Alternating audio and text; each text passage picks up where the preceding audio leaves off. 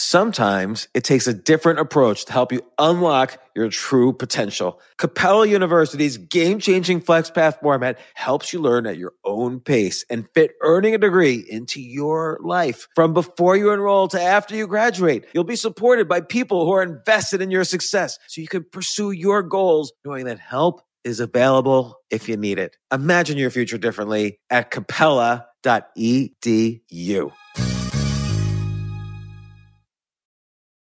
Luxury is meant to be livable. Discover the new leather collection at Ashley with premium quality leather sofas, recliners, and more, all built to last. No matter how many spills, scuffs, or pet-related mishaps come its way, the leather collection at Ashley is made with the durability you need for the whole family. Shop the new leather collection at Ashley and find chairs starting at $499.99 and sofas at $599.99.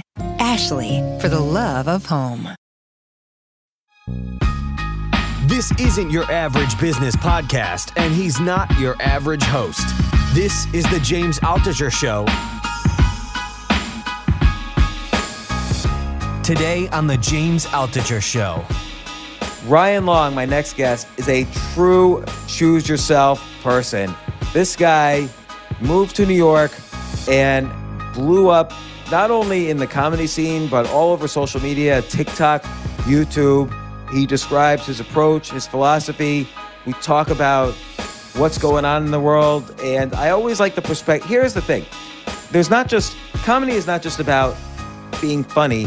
There's also the idea that how do you take a look at something that is either mundane or everybody assumes one thought or philosophy, and you find what's unusual or what's hypocritical in what you're looking at. That is a hard skill. It's a great skill to develop. It's a skill that encourages, smart skepticism and smart critical thinking. We talk about that, like how to basically look at things and make sure you're getting a full 360-degree perspective, and we apply it to many situations in the current world. So here we go. Here's the podcast. Enjoy.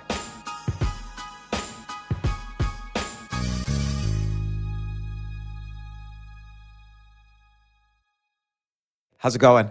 It's all right. It's like, I was going to tell you about this on the podcast, but there was a Japanese place right beside that was like they were staying open till like 3, and we were going there after the stand and stuff like that. And then they just, the other day we went there and the cops came and raided it. While we were there, like 6 cruisers showed up. Yeah, it was a whole thing. Raided it for being open? Mm-hmm. And then, because these guys were keeping it open, and apparently they had like some connections. They were staying open or whatever, and then the cops just came, and we had just ordered our food, and they were just like, yeah, the whole thing shut down, and then now it's over. They're not doing it anymore. So it was the last place that was staying open. But wait, is the stand open? They're doing a patio thing, but it's like, it kind of reminds me of like in Canada with the weed stuff, where they were like, it was illegal, but then it wasn't illegal, and there was no real rules, and places they're just like, oh, I guess I'm sort of open or I'm sort of not, and that's like what it feels like in New York right now. No one really knows what's actually allowed. Yeah, no one knows, because comedy, they've also, for some reason, they basically said, even if indoor dining opens, comedy and exotic dancing are still not allowed. Like that was a rule from about like 3 weeks ago. Yeah, and like what's the difference if you have people there and a comedian speaking with, what's the difference? So I was just performing in Virginia, and a friend of mine there, this is going to sound like, a friend of mine, quote unquote, but a friend of mine was telling me in Maryland, strip clubs are open and the strippers have to wear masks unless they're doing lap dances, which is like, feels like it defeats the purpose to me, but I don't know. I think you'd want to be the opposite for that, right? So I wanted to have you on because I feel like this lockdown has been the best thing that's ever happened in your life in the sense that like you've done everything correct, dead on. Like just as way of intro, Ryan Long, your podcast is Boys Cast.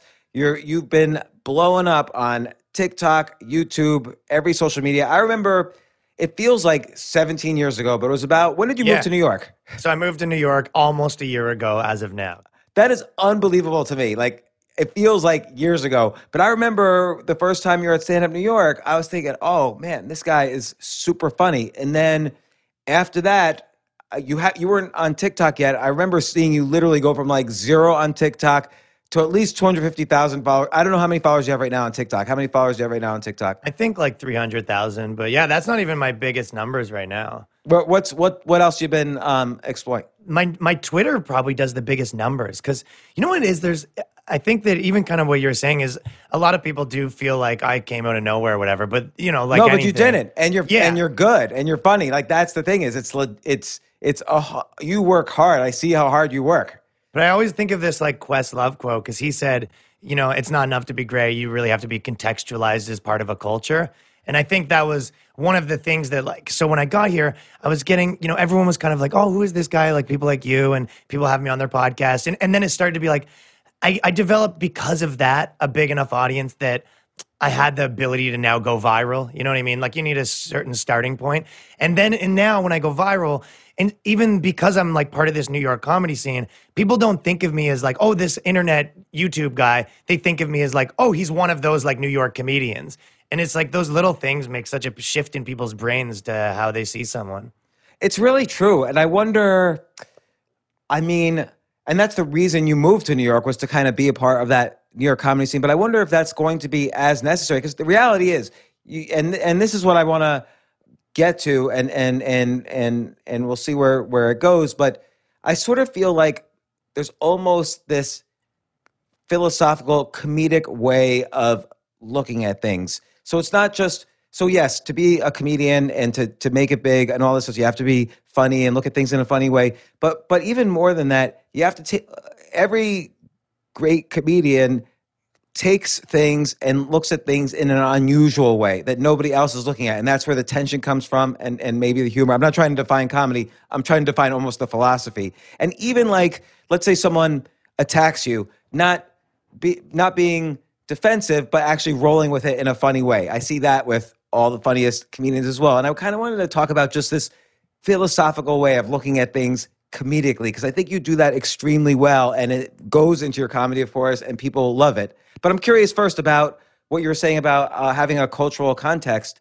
Yeah, so I can answer like on both of those. The first one, I think you are right with the internet. It's less important, but sometimes it's not. I mean, so some cultures, to be part of it, it does feel like you need to be physically present. And I think stand-up comedy is one of them. And just in terms of right now, when you see my videos, you see like the New York comedians, the people, oh, that's Corinne Fisher. Oh, okay, cool. You know what I mean? So yeah, there is a huge part of that. Just seeing me on these podcasts kind of puts me in that place. The same way that you can, it's like there's lots of bands that were good grunge bands, but all of the popular ones were in Seattle.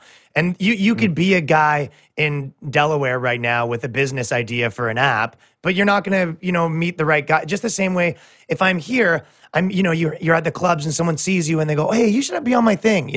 Who is this guy? And just even for lack of a better word, like the networking aspect of if you're in Silicon Valley or Austin or one of these places, like that's where you're going to be able to meet these people in your normal lives that have those connections, right? So there is certain cultures that are internet cultures, and Twitter is one of those I see. So Twitter, it's like you can be contextualized as part of that like Twitter sphere on one of those cultures, like a voice for a certain thing without anyone kind of knowing where you are, because there isn't like a physical component to it the way that YouTube is like a network. Like all the big YouTubers are in LA and they're in each other's videos, and it's like, because when you think of the best bands, like if I think of the best punk bands, right?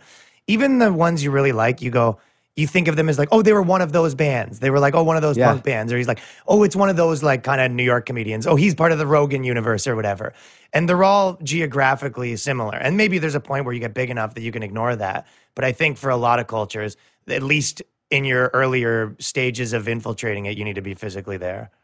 Yeah, that's probably true. And you moved to New York, and I think like, but what got you known in New York was just also that you were good. If you moved to New York and you weren't that good, you wouldn't be asked back to be on stages. Yeah, that's why one of the reasons I moved to New York instead of LA is because New York was a city that you could still make a name for yourself by being great. Where it's like in LA, I could show up and be the best comedian in the world. And they're like, yeah, but Jim Carrey's here, so who cares? Yeah. It's like you need to be great, and more important, like you need to be famous, right? Whereas here I kind of was like, I know I have all these, I did some TV shows in Canada and all that sort of stuff, but I knew no one would care. But I also knew that I was, stand-up's real and I was really good at it. So I knew that I could kind of come here on that. And then to kind of go back to your original question about like the videos and, the interesting way of looking at things, I always think like the things that touch a nerve the best and the most accurately is when someone says something that needs to be said that hasn't been said properly yet. And I think that's kind of like what you do with your articles too, and the way, a lot of the things you do.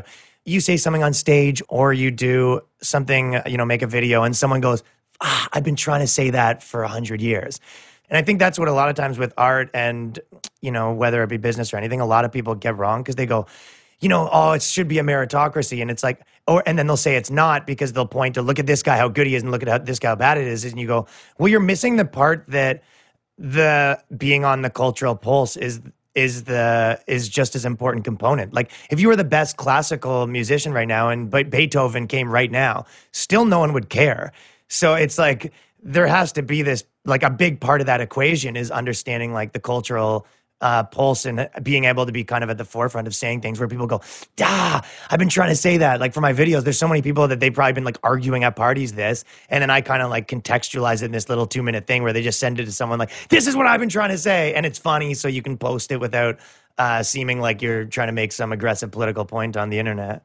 I think you hit on two things there. One is the idea of saying something that everyone was already thinking, but you really kind of almost put words to it. And yeah, there's that feeling of like, crystallize it. Yeah, that's actually what I was thinking, but I never put it that way. Like for instance, when you and your friend, I forget his name. Danny. When you did the always Trump, never Trump.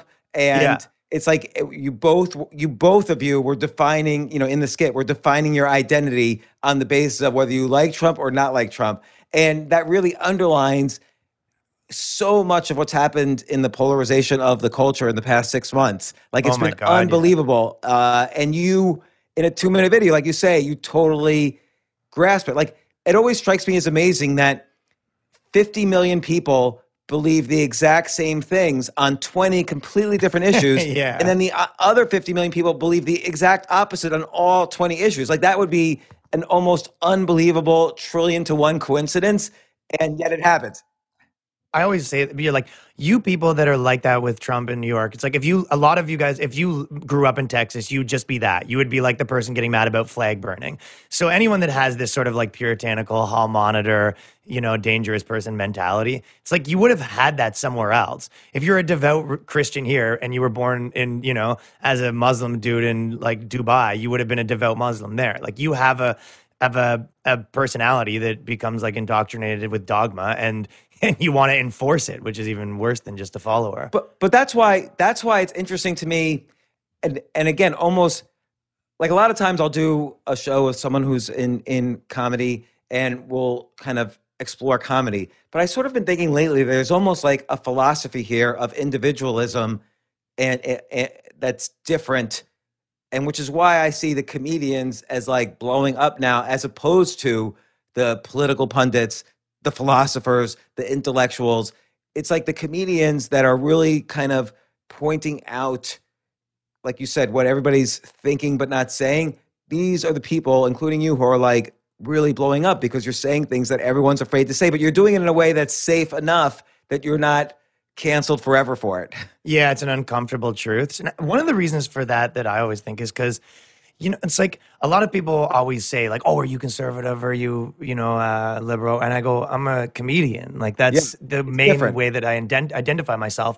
And I see like art is more important than politics, right? So a lot of people, and if I was to be a political commentator, it's very difficult to be like, oh, I'm just like impartial or whatever. It's like, A, how would you develop an audience? B, it's just almost impossible to be like a commentator that's just commenting on politics all day long without eventually being like, yeah, I obviously am on this side.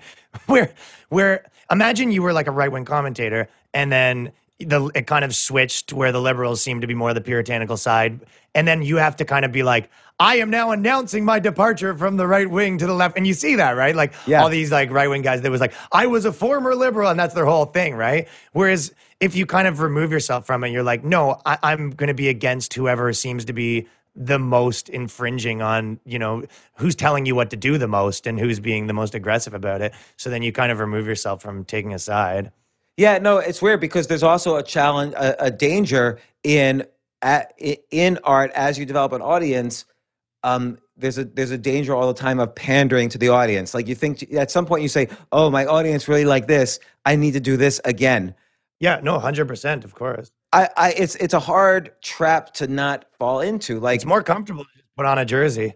Yeah, to have a team, right? Yeah. Like you could see people who take one side, like let's see, either liberal or conservative. It's almost like an easy way to get like 1 million followers if you say the right thing on that team. And I could see it like at different points, all my new followers will be liberals, or all my new followers will be conservatives. And I could easily say at this point, I'm going to be meat. Yeah, I'm going to be like a Jew for Jesus who's super conservative, or I'm going to be like the most liberal, There's money to be made. Yeah. And I remember I was talking to my daughter who should not be thinking of these things at all. And she had this is going to sound horrible, but she had like a cancer scare. And I was just trying to cheer her up. I said, you know what you need to do? You need to do a TikTok about this. And this is before she had all the tests. And she said, I was thinking that, but I don't think my audience likes that. And I'm like, you're 21 years old. You don't have a perspective or an audience yet. Like, if you're killing yourself already by thinking about your audience at this point. But that's really true at any point. Like, you look at someone like Bob Dylan, never caved in. No, it is very like, it's especially hard in music, right? Because things have this kind of 7-year window where, a band's relevant. And then, if you're like a big, Limp Bizkit or whatever, and your 7-year rap rock thing's over, you're going to be like, oh, we're the new thing now. We're not a rap rock band anymore. We're like a pop punk band. Everyone's like, what? This sucks. And then if you keep doing the other thing and don't change, everyone's over it. So it's like, it's very different. You'd almost have to just start a new thing if you want to stay relevant in like those music, which is why they're more of a young man's game. And then I think a lot of times why you see a lot of comedians, especially people that kind of have like big Hollywood positions, or even ones that are like in radio, you find them drifting way over to their team because it just gets so exhausting to constantly be fighting that battle of like, I'm not a team. And then eventually it's like, you know what? I'm just going to be like the right wing funny guy or the left wing funny guy. And you're like, what do we think? Okay, what are my 10 opinions? You're like, oh, this is way easier. Yeah, it is easier because it's like you said, you could, in that one video about I don't mean to always go back to this one video. You had like 100 great videos, but the always Trump, never Trump, it's like you get to outsource all your thinking to someone else's perspective.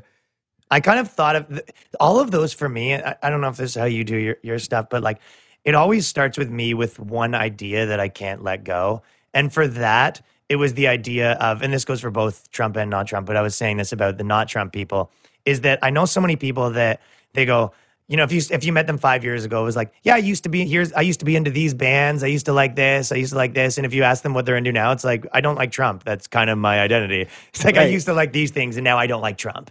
Right. And that's kind funny. Of, yeah, that was the like idea that like I just thought about forever. So I have these kind of, there will always be this one thing, and then I bop around in my head forever until I figure out kind of, I'm like, oh, I think it's like, that's how I'm going to do it. I can't let it go. It's interesting that actually because a lot of people, so after this New York City is dead forever article, for instance, a lot of people were saying like, oh, James just likes to write stuff that shocks people. And that's not really how it works. Like, because then I would just be on this treadmill of always saying like, white people are stupid, or, just some stupid thing like that's, I think will be shocking. Then you would lose an ability to think about, culturally where we are. Whereas the real roots is something's really bothering me that other people are not saying. Yeah. And formulating exactly. that. It's a contrarian stance, but you believe it. It's like one of the, another way to look at it is like, and I think this works in a lot of different ways, but it's like, what's the thing that everyone disagrees with that I really think? You know what I mean? Yeah. So it's like, it's not that I try to be shocking. It was like, I do think this. And it's that idea of like, listen to your stomach rather than, your head. I have so many kind of jokes where it's like on stage, it'll be like killing. And I'm like, I don't really think this, or I think everyone else already thinks this. Whereas like there's this other ones where you have, and you kind of feel everyone in the audience go, oh, and you're like, yeah, that's better. So Yeah. I kind of, you chase like that. It's kind of that like seventh sense you have or whatever. Yeah, no, I think that's very interesting. And I think that's the difference between, let's say, a beginning comedian and later on. And, not that I'm such an expert at what the veterans and experts. Not just comedy though. It's, it's all the Yeah, same, right? It's everything. It's all, Yeah. it's definitely like how I would do writing. If you're saying something that everyone else agrees with, then it's almost by definition not interesting. Someone else has Yeah. already written this. They can read this anywhere. Like I'm speaking in terms of writing, but even in terms of comedy. Oh, a joke about Tinder. I've heard that a billion times, basically the same type of joke in one way or the other. Not that all jokes about Tinder are bad, but you have to stretch to say something new. And that should be the key I always view it with writing. I should always be at least a little bit, if not a lot, afraid of what people are going to think of me if I hit publish on this. That Yeah. tells me that I'm saying something new. And I have a feeling you definitely do that on comedy, because every clip I've seen you do on comedy, there are some people who are saying, shit, either this guy's a jerk or I can't believe he said that, or they're laughing hysterically because, like you said, you're finally saying what they've been thinking all along, and this is like a safe outlet for them to agree with that stance.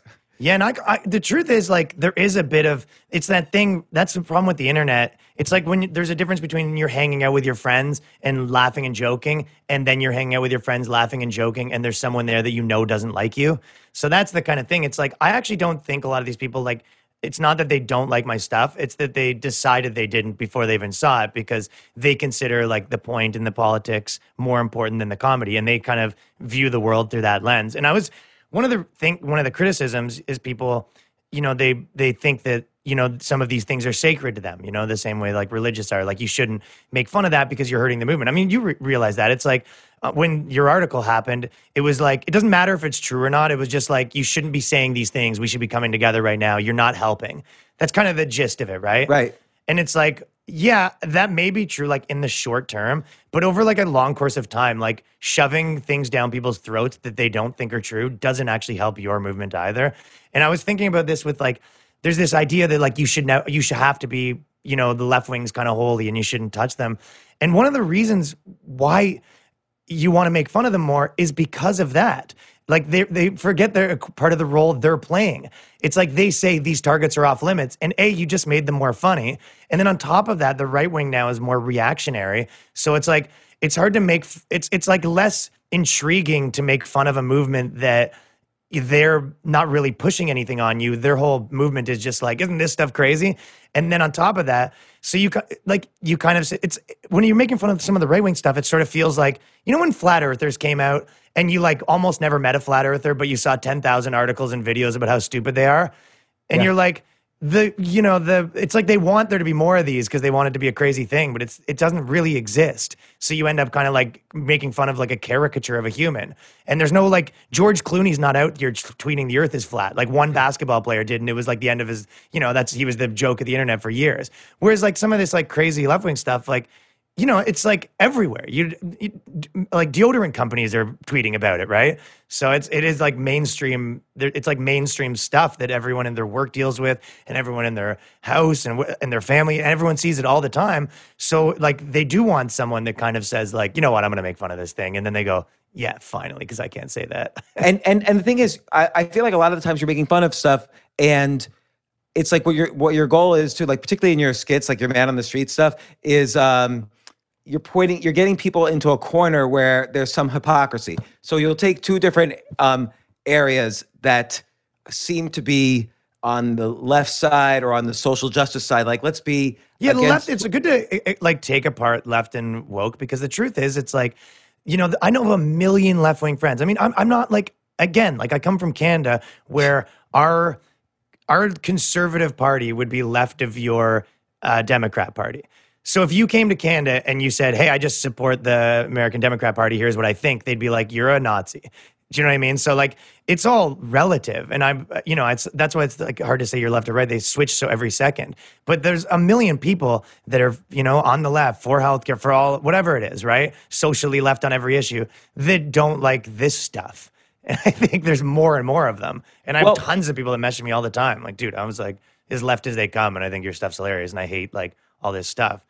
Right, because you can't go down one entire menu. And like for instance, it doesn't make sense that all of the people who believe in lower taxes also happen to believe that hydroxychloroquine works as a medicine.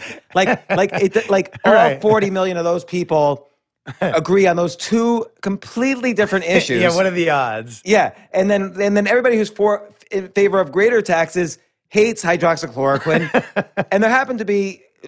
By the way, and I'll be crucified for even saying this, there's probably like on the studies I've seen, there's about 50-50. Like people write these, you could manipulate statistics any way you want. So half the people write articles saying it doesn't work, half write articles saying it does work, and then the other half criticizes each half. But yeah, it's like, it doesn't make sense that everybody's lumped together one thing.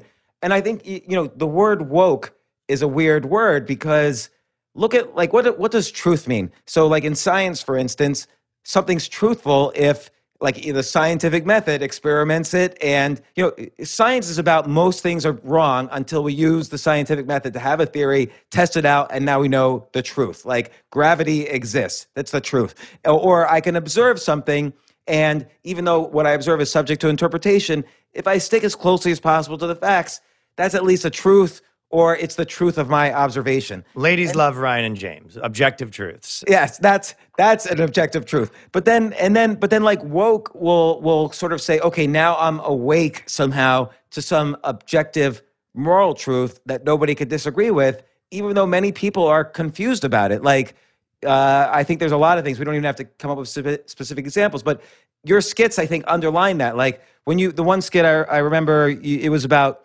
are women being shut out of jobs as torturers at Guantanamo Bay? Like, is that fair? Is it Guantanamo Bay is a boys' club? Yeah. And like people just are like, it's like a science fiction movie where you say a contradiction to a robot and that's how you save the universe because it just like shuts down after that. Like you see people like literally their brains shutting down, like they don't know what to do. Yeah, well, and it's that like, it's like you're asking about Jesus. You're like, hey, this thing doesn't really make sense. And they're just like, just shut up. Like, this is what we think. It's very religious. And then you did another skit like, what do you think? It's basically the idea that, sex workers, that, people should do what they want. Don't prosecute for this, that. But hey, my grandma is a sex worker and I live with her and, what do you think I should do? And like, people are just, they like disconnect. Like they break down. Yeah. 'Cause you basically go further than they're willing to go on their own position and they have to argue against their own position. And you're like, okay, so there is a point where you don't agree with what you're saying. Okay, so now understand that if you think that, okay, everyone should be sex workers and whatever, you're like, okay, so you agree that a 95-year-old woman who's about to die shouldn't. It's like, okay, well, someone sees your position like that you're just more extreme than them. Yeah, or I mean, I haven't seen you do something like this, but I have, I always wonder about the marriage thing. First off, the idea that you want the government to be in charge of your marriage is just a ludicrous position in the beginning. But the fact that so many people are not. I love that you saying that because I just love the idea of like trying to convince your girlfriend, baby, we don't need to get the government involved. She's like, shut up. But I forget which comedian said like, okay, we love each other. Let's call the DMV right now. like I forgot. There is a comedian who has said that. But then you take it further. Like, if you say to somebody, hey, do you believe that people who love each other should be allowed to get married no matter, race, sex, age, whatever? And they're like, yeah, of course. And then you say, well, I'm just taking an example. I'm making this up on the fly, but taking an example from your skit. Well, I really love my grandma. She loves me. Should we be able to get married? Yeah. And like people will like flip out. Like they because they just said something. And they don't have a moral. They can't explain it. They can't logically explain it. They just have to say, I know that's wrong. And then you go, well, why? And they start to make up reasons. They go, I don't know, because like if you have kids and you go, oh, she can't have kids. And they go, I don't, you shouldn't. Right. They know it shouldn't happen, but they don't have because they don't know from first principles why they think that. They just know they think it. Right. And then at first the example is like ludicrous. Like who cares if like, why are we even talking about if someone's going to marry their grandmother? But then you realize it relates to the whole concept of what people have been fighting for decades for on marriage and what are the boundaries of it? Like what are the boundaries of this argument? And can't we all just be friends at some point? Like it starts to get ludicrous when you argue too much about, or you define your identity behind one argument or one gender or one race or one political stance. Like I think a lot of it comes from people, this idea of what's called intersectionalism, that I'm a, black, gay, sex worker, and that's my identity, this intersection of these three communities. And so now I have to do everything I can to only protect that community, not really think about anybody else. And I have to assume everyone else in this intersection of communities is exactly like me. Which is 85% of the population when you add them all up. And you're like, okay, why not just add the other 15 and you're back to individual humans? Yeah, and that's just the thing. Individuality, I think people are, what's the deal? Like, are people afraid to be individuals? And I think this is getting closer to like, what is the comedic way of viewing things? Yeah, well, I mean, I think that there's also, it's worth pointing out that it's like a lot of these people don't think that. I mean, that's kind of like one of the things I've been saying is, it's people speaking for them that say that. It's the same way that, like, there's like the trans people should be able to be in UFC and fight the Fallon Fox thing, right? And there's like this big push from like this small section of Twitter being like, they should be, and there's lots of trans people being like, I don't think this. Stop like making me your spokesperson. This is just like forcing me to take a position that I don't actually think. Like same with a lot. Like I grew up in like Toronto area, like super multicultural. My family's multicultural, and then I been in comedy my whole, like a big part of my life. So it's the most multicultural areas ever. And it's like when I did the woke racist video, which was like the biggest one, it's like there's a million like black dudes that have said to me, "He's like, hey, how about I'm not a person of color comedian? How about I'm just a comedian?" Like I don't. And then these white people will be like, "You need to call them that and classify." And it's like they don't like it's. People are individuals too. Everyone just everyone in this group thinks this something, and it's like you're speaking for them. So I think that's what a lot of it is with that intersectionality. You're like, I'm going to put these people in a group and then assign them their opinions, and I think it's maybe not attractive is the right word, like seductive almost for people to be like, oh yeah, that is good. And there's people that are trying to help me, and then you kind of realize like, no, they're trying to help themselves, and they're kind of using you to like push some specific kind of religious agenda that they're a part of.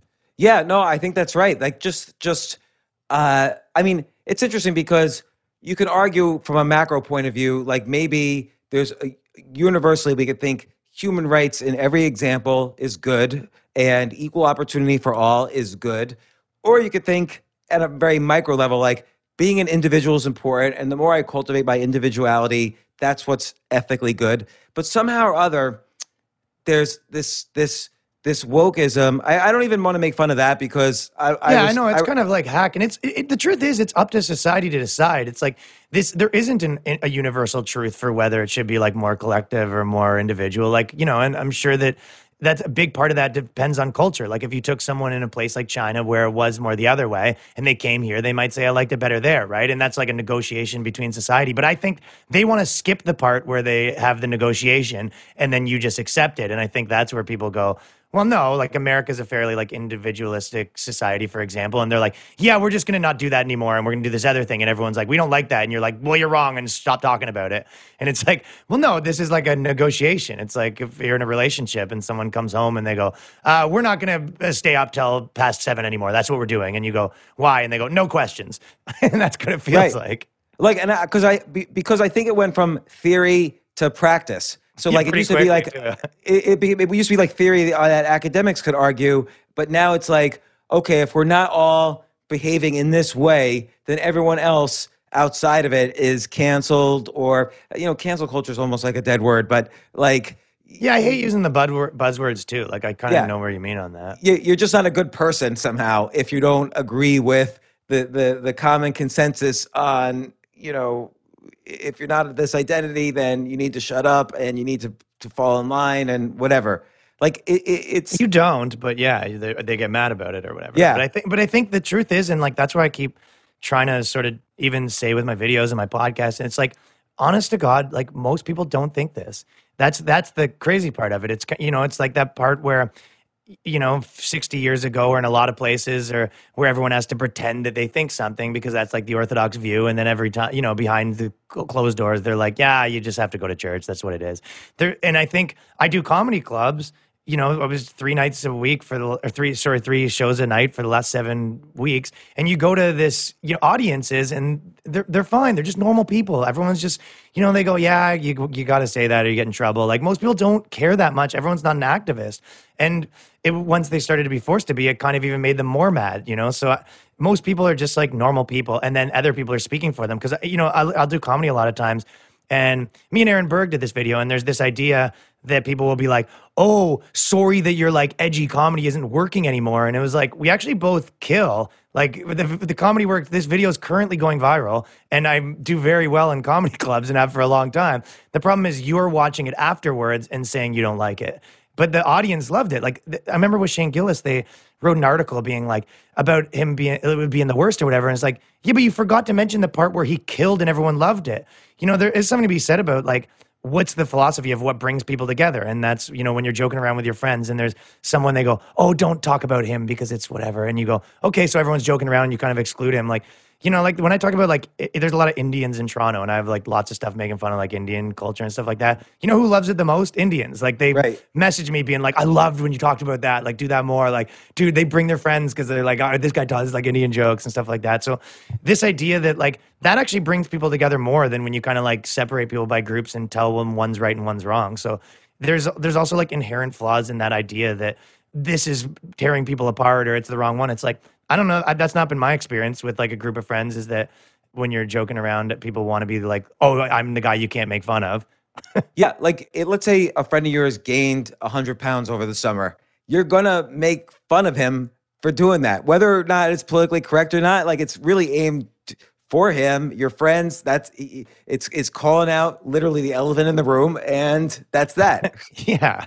So what's the Aaron Berg video? I haven't seen it. Comedians Against Comedy. So I did a video, like a bunch of comedians that like are, because, I said this, but when I've had a lot of, I guess to some degree this would happen to you too, but when I did that video, it's like, again, like 99% of the is positive, but you kind of end up focusing a little bit too much on the negative. But believe me. Yeah. And especially when it ends up being like someone or, but what I said was I go, 99% of the people that, got mad at what I'm doing work in the entertainment industry. And it was like every normal person was like, oh, dude, that's so funny. And then you see like comedians being like, this is wrong. And it was like, what is this right now? What's going on where there's this certain class of people in entertainment that kind of have, power and a voice that are telling other people what they like and what they don't like. And that's kind of, you see that in TV. It's like every network's kind of going to places in the world and saying, hey, this is what you guys like now. And they're like, no, it's not. And they're like, well, too bad. That's what you get. And I think, they're trying to manufacture the answer and then work backwards on how to get it.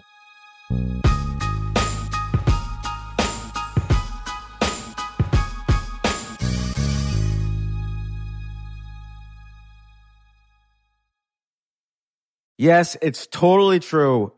Airbnb has changed my life. If anything, they have made my life so much better. Like I used to live in Airbnbs. I lived in over 100 or 200 different Airbnbs over a 3-year period. And I loved it. I became a really good guest of Airbnbs and I got to know lots of hosts. So when I initially owned a house, of course, the first thing I thought was I'm going to turn my house into an Airbnb because I travel a lot. So why leave my house unused when I can make a side income by letting others Airbnb my house or come to stay in my house as guests? And having my own Airbnb or being a host for Airbnb has allowed me to do just that. And I've met other hosts. I've actually spoken at Airbnb's host conference. I think it was in 2017. I met so many just nice hosts. It's a great community. And I love, turning my own home into an Airbnb. Like I'm traveling to Austin next month. My home's going to be an Airbnb while I'm away, and I'll stay in an Airbnb. I'd rather stay in like a 3-story house Airbnb than in one tiny hotel room in the middle of Austin during South by Southwest. So listen, while you're away, your home could be an Airbnb. Many people host on Airbnb, but there are people who are just letting their house sit empty, who've never thought about it or didn't realize their space could be an Airbnb. Hosting can easily fit into your lifestyle and is a great way to earn some extra money. So if you have a home, but you're not always at home, then you have an Airbnb. Your home might be worth more than you think. Find out how much at airbnb.com/host.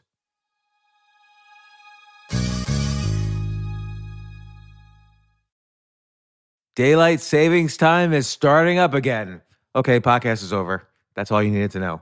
But why do we have daylight savings time? Answer: to give us more daylight from March through November. By setting your clocks forward, it may feel like there are more hours in the day when we initially start daylight savings. But if you're hiring, it doesn't necessarily help you find qualified candidates for your roles any sooner. There's only one way to do that: ZipRecruiter. And right now you can try it for free at ZipRecruiter.com/James. ZipRecruiter works around the clock to find qualified candidates for you. Once you post your job on ZipRecruiter, they send it to 100 plus job sites so you reach more of the right people. This is such a brilliant idea for a business, and ZipRecruiter did it. So ZipRecruiter's smart technology also quickly scans thousands of resumes to identify people whose skills and experience match your job.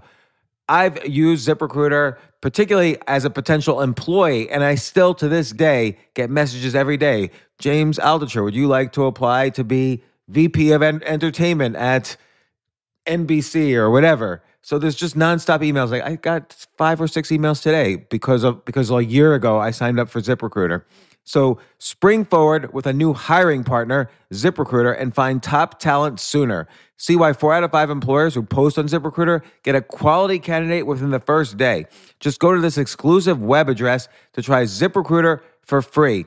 ZipRecruiter.com/James. Once again, that's ZipRecruiter.com/James. ZipRecruiter, the smartest way to hire.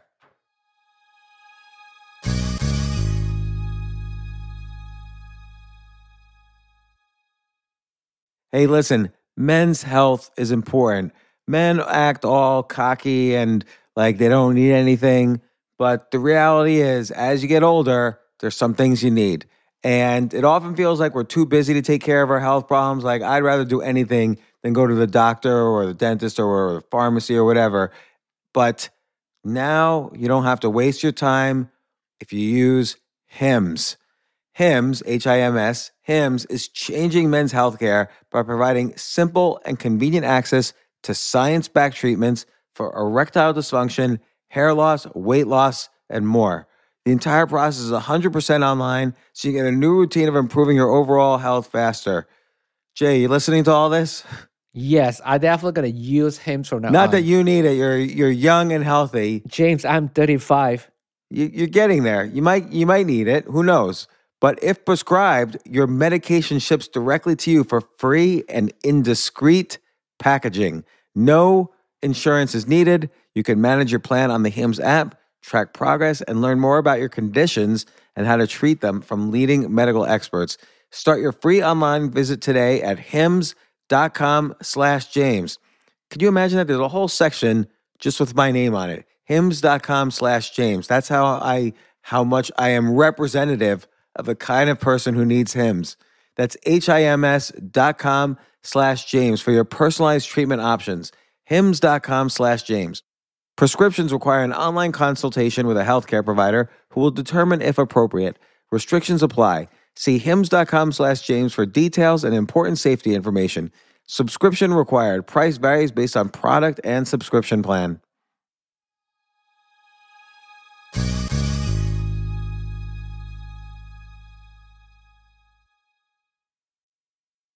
It's interesting about how it's people in comedy not like or journalism or the media or whatever. Yeah, I wrote something once, nobody should buy houses. And I went through all the math of why, in general, owning a home is a really bad idea financially. Like you'll lose money on it. It doesn't work. Almost so bad it falls into the category of idiocy as an investing strategy. And so many people were angry at me. But when I dug down, it was 100% of the people who were angry at me owned a home. So Yeah. I was hitting their cognitive dissonance in a bad way. And people don't even realize, oh, I might have made a wrong decision. I'm going to stick with it. I'm going to disagree with this guy. But not only that, everybody had to be angry on top of it. Yeah, you're not allowed to have an opinion. I don't know. It's Right. like, there isn't necessarily a right or wrong, or maybe there is on that specific one. But I remember the woke racism one. Describe that video, because I remember when that one went that was kind of the super one viral. that went the most viral. essentially it was the idea. And again, there was three kind of cardinal ones for me. It was the calling people like POCs, like always just classifying them. It's like, so I said, basically it was a guy that was woke and a guy that was racist, and their opinions were very the same on a lot of different things. And so one of them was like, I say people of color, like I say color people, but as long as we're classifying them. And then one, I love the one that really like stuck out to me a lot is this idea that like, like we need to support black people. And then as soon as the guy's like, I like Trump, and they're like, you lose your black card. This idea that, okay, well, they don't count. It's kind of this idea that I've saw this on a lot of the diversity initiatives in entertainment. They kind of say what they like to do is take people that look different and then make them say like 20-year-old white girl opinions. So you kind of have, it's like, you don't see, when they're like, we need diversity. It's like, you're not seeing them. There's no black Republicans with TV shows. Like what you're seeing is a lot of, different colors of people saying the same thing. And whatever, that's, it's fine, but it's like you're using this thing to kind of usher in what you want to say. So it's like, let's get a bunch of different like colors of people to say what we think, and then say it's diversity. So I think that's kind of like one of the things I made the video about. And the cultural appropriation is another one. It's like this idea that people shouldn't be like sharing, culture and stuff. Like coming from a guy that's metropolitan, I almost feel like Toronto's like, and Canada's a bit more post-racial than America. So we're almost like in a lot of ways 10 years ahead. And all of that is coming back down a little bit. But this, if you're going to live in any multicultural city where people get along and they don't see themselves differently, it's like when we were in high school, like my friends were classified way more by what music you're into or whether you're like a skateboarder or a rap guy. And that wasn't a black and white thing. It was like half white guys, half black guys, or maybe it was an athlete. That was like a type of guy, that kind of thing, right?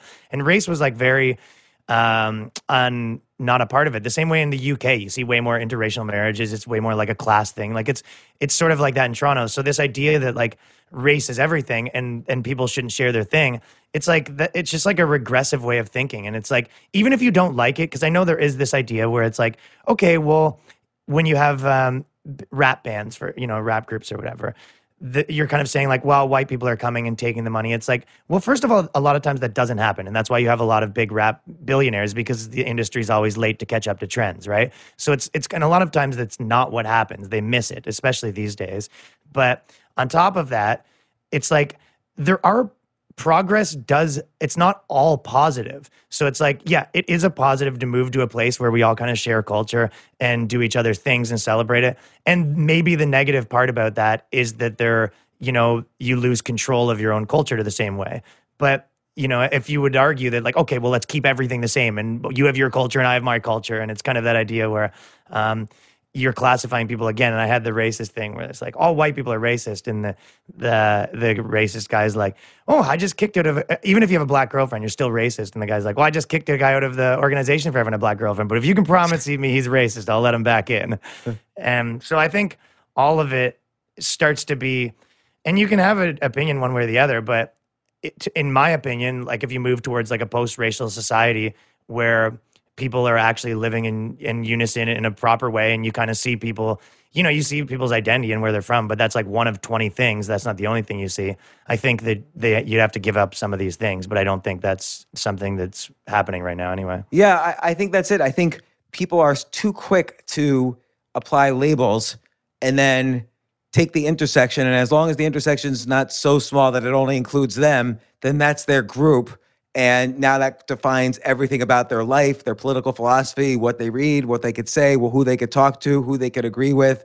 And I think that's become a problem, because then they actively hate people who are not in the group, and it is the problem. And I think I think then on the one hand you can argue it, but I feel like again there's this almost philosophical way of approaching it comedically, where you do this very well, and a lot of comedians do this, which is to find the humor in pointing out the hypocrisy of it. So where does it go from an argument to humor, if that's a real question? Yeah. It's like I could say, don't do this. It's like hypocrisy, but it's not working. That doesn't work because, funny, as you mentioned, is a way to bring people together. Yeah, I think some of it is like you need to find a way to like remove your anger from it. So a lot of times it's like, even with jokes, it's like you need to be able to find a way to like make peace with it before you can make something funny that's not filled with venom. So it's like I try to, when you look at things like right now, if you looked at your thing even and you said, you could look at it one way where you say, I can't believe he said this. Or you could look at it another way. It's like, I took this contrarian stance. Someone else got mad of it. And you can kind of look at it like it was an experiment, and you sort of look at all the pieces of the puzzle. You're like, the liberals want this. And that's sort of, they kind of pushed for abortion a later term in New York. And then they sort of got mad and did this. And you can kind of like see it like the chess game that it is and remove yourself from it. I think that sort of helps. And then it becomes like, and then you also look at people like people. So it's like I try to look at like humans as opposed to their ideologies and talk to them like I would my friend and about them the way I would my friend. So it's like even when I'm making fun of someone, I try to make them like the sympathetic character. So like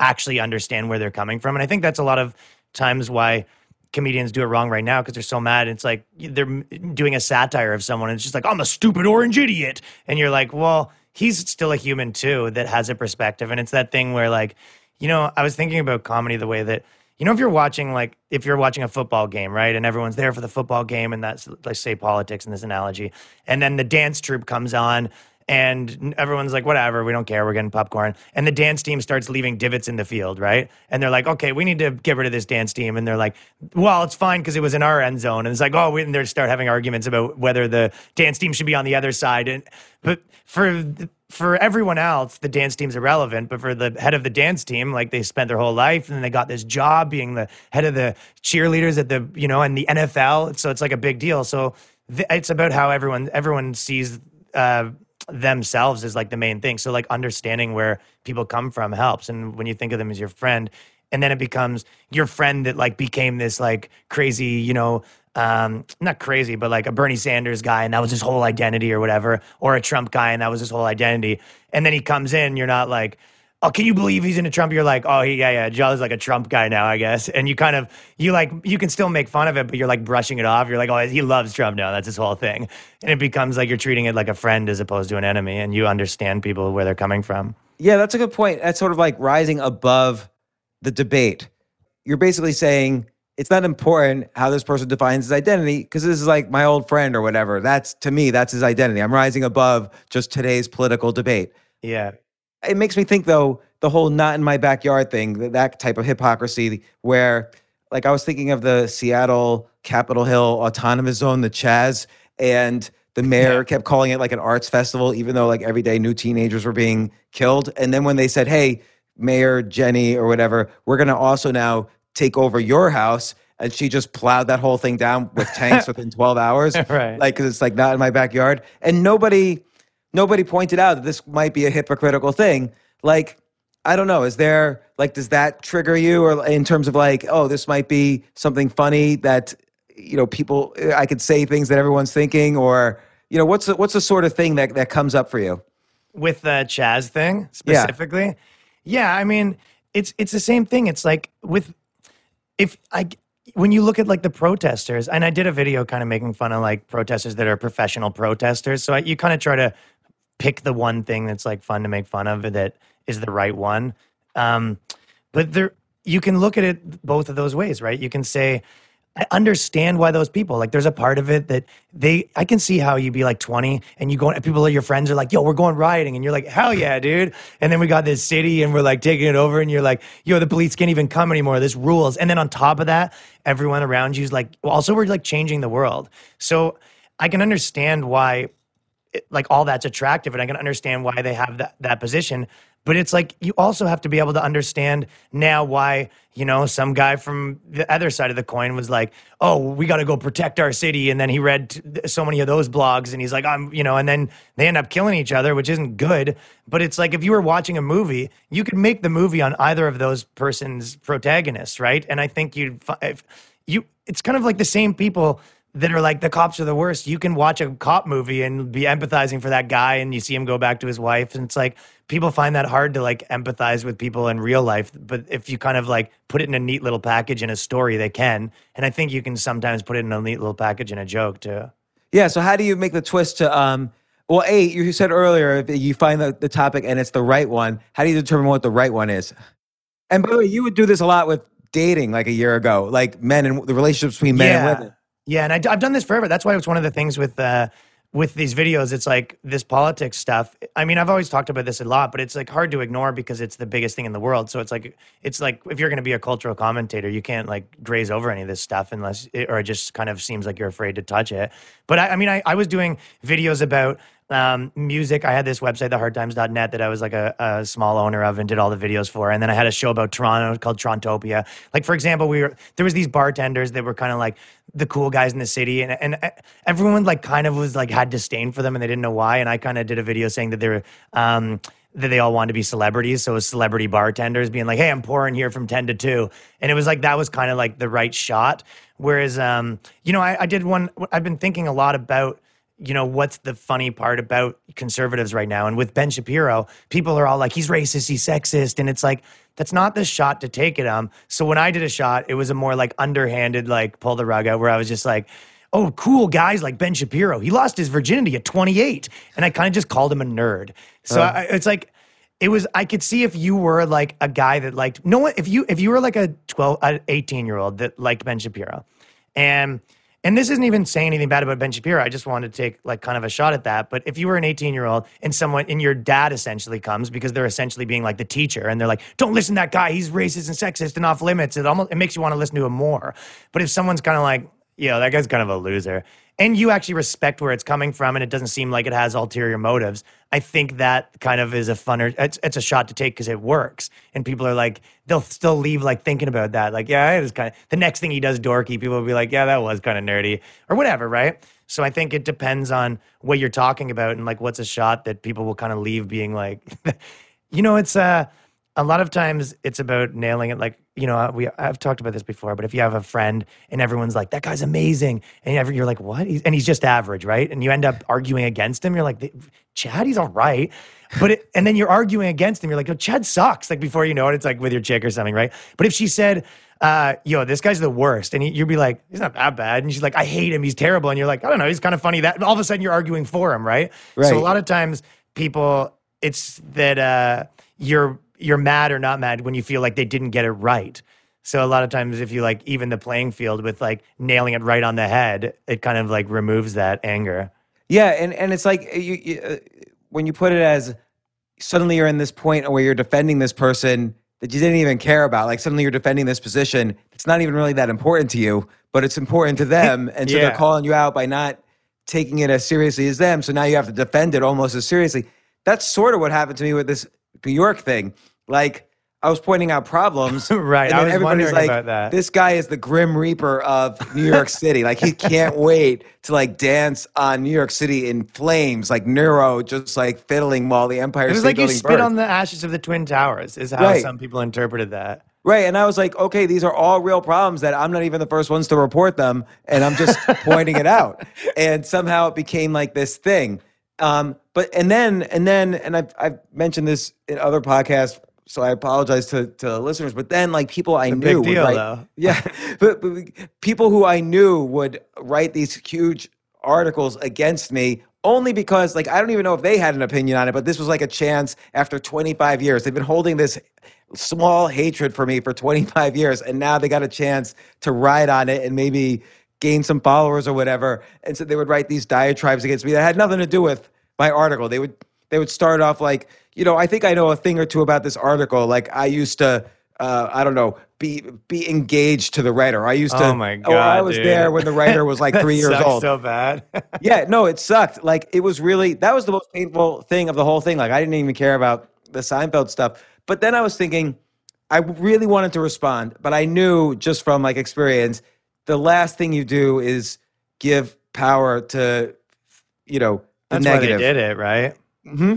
Yeah, that's why they did it too. Yeah, right? they wanted me to, so, and maybe now actually this counts as responding to them. I don't know, but I feel like also the comedic way is just to roll with it. Like, it's almost to find the humor in the fact that this person is making fun or hating. Like, in the very beginning of this, I felt like I needed to respond to everybody. Like, I'm not from Iowa. It's never the move. Yeah, it's never the move. And so, I feel like I almost found myself thinking, like, or I did find myself thinking, I've got to respond to this how a comedian would. And a comedian would just like figure out how to make light of this. And because there were funny aspects to this. Like, People can tell when you're mad too. Yeah. Know? Even if it's like a tweet, they can sense the venom, right? So it's like if you were able to like actually do it the way you did it, people were like, oh, okay, so James isn't like mad. He's just defending his position in like a funny way.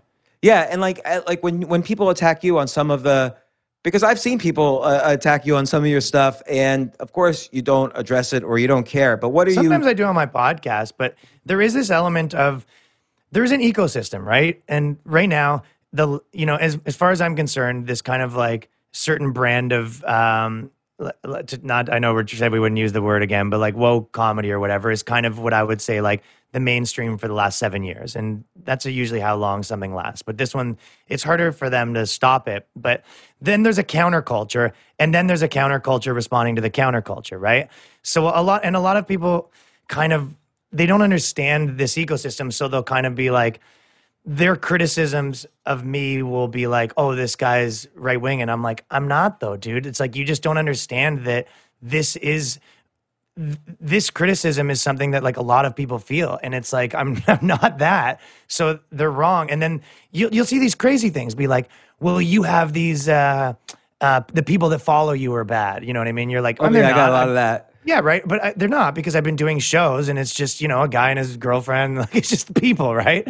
But the funny parts about like arguments like that is like, when you say that, first of all, it's like not really true. Second of all, so are everybody's. Like if you're the left wing whatever comedian or whatever, like someone that's like an activist, you have people on your thing saying we should hang landlords, for example, all the time. I know tons of people. They post that meme like all the time. It's like, oh, we should hang landlords. Oh, contrary to James's advice, like I'm a landlord, so I go, do your fans want to kill me? Like, is that a death threat? And you go, oh no, they're being hyperbolic. I go, okay, well now extend that the other way, because a lot of people on the internet are 14-year-olds trying to be funny. So it's just like, again, everyone can kind of see it one way and not the other way. Yeah. So how do you like for you? How do you? I feel like if you just argue like I'm not a bad guy, that's useless. So you have to kind of like roll with it somehow, and like you say, extend it to the point of absurdity. Like roll with the pendulum and take it to a point of absurdity to kind of find the humor in it. I haven't done that because there is that. I mean, it depends on what you want to do, right? Like I'm doing a video every week and I'm podcasting and I'm doing shows. So I don't have the time to be arguing on Twitter to build. Like a lot of people build their careers through controversy, and I don't really want to do that. And I also don't want to be like an internet arguing about politics guy, because that's not really what I want to do. So it's like almost no point in dipping my toe into something that I'm not trying to be great at. If I'd said like, yeah, I'm going to be this guy, but I don't like to just sort of argue every now and then when, because it takes up your time, it takes up your headspace. And I'm a little like you, where it's like, I'm able to let it go. But when it's someone that it's annoying. But the one thing that I've been able to rationalize in the last little while is understand like what their point of view is and understand why they think that. And with some of the people that, in the entertainment industry that you could tell they don't like what I do. One of the reasons for that is if you are part of the, the mainstream corporate ideology, let's say, right? And then here's a list of things that you have to like. Here's a list of things you have to like. Here's the off-limit topics. And then someone else kind of breaks the picket lines and says, yeah, I'm just not going to follow any of those rules. And then it does really well, and people are liking it, and it's doing really well. From a comedic perspective, it's like I'm cheating almost, right?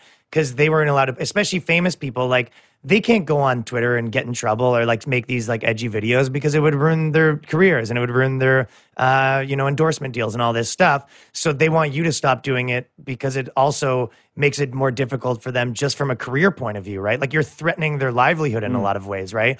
You're threatening their ideology, you're threatening their livelihood. And then on top of that, they like subscribe to an ideology where they like do see it as, the same way that the church sees the devil. But the way that I was describing it before, it's like if you were the church and you're like, we're the church and they're the devil.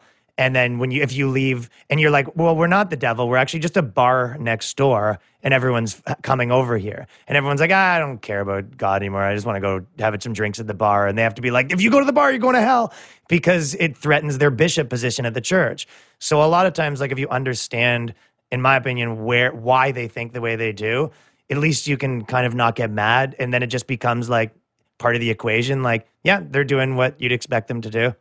I feel like Tim Dillon is like the master of staying outside the rules so masterfully. Like, he's so funny, and clearly he doesn't, I can't tell for sure because you could never know, but he doesn't really seem to give a shit what anyone thinks in the industry. He's removed himself from it and doubled down on being who he is and using Patreon and other methods to be completely independent. So he's got an income no matter what, because Patreon supports his podcast and so on. And so he's able to build his fans without caring. And I think you're in that mold or direction as well. I think that's the gift of right now. Contextualize as part of a culture. There it is. Because I did it. I kind of I left you in a group all of a sudden. Yeah, there you go. So, but I think it does work when you're able to set up your life so that you could say whatever you want and not care. I know. And then they can't compete with it. It's like, you can understand why if you're a TV show that was doing your monologues that were allowed to do, and you see the Andrew Schultz who you've had on here, it's like, you see him do his monologue. It's doing better. It's funnier. People like it more. It's resonating. And you can see why they're like, we need to stop this. Or, I'm doing sketches that are, doing bigger numbers than a lot of TV shows that make sketch comedy. And it's like, and they not only like aren't willing to do it, they've sort of created the atmosphere that you can't do it, right? So it's like they become in their own prison too. It's like all these kind of companies, like take like a Comedy Central, for example. Like, a big thing that's happened to some of these places is they've basically said, here's the allowable, thing you can do, right? And then they sell that to advertisers, and then they kind of influence culture. Then the advertisers are like, got it, that's what we need to do. It's like, okay, so we'll only advertise on shows that have this opinion.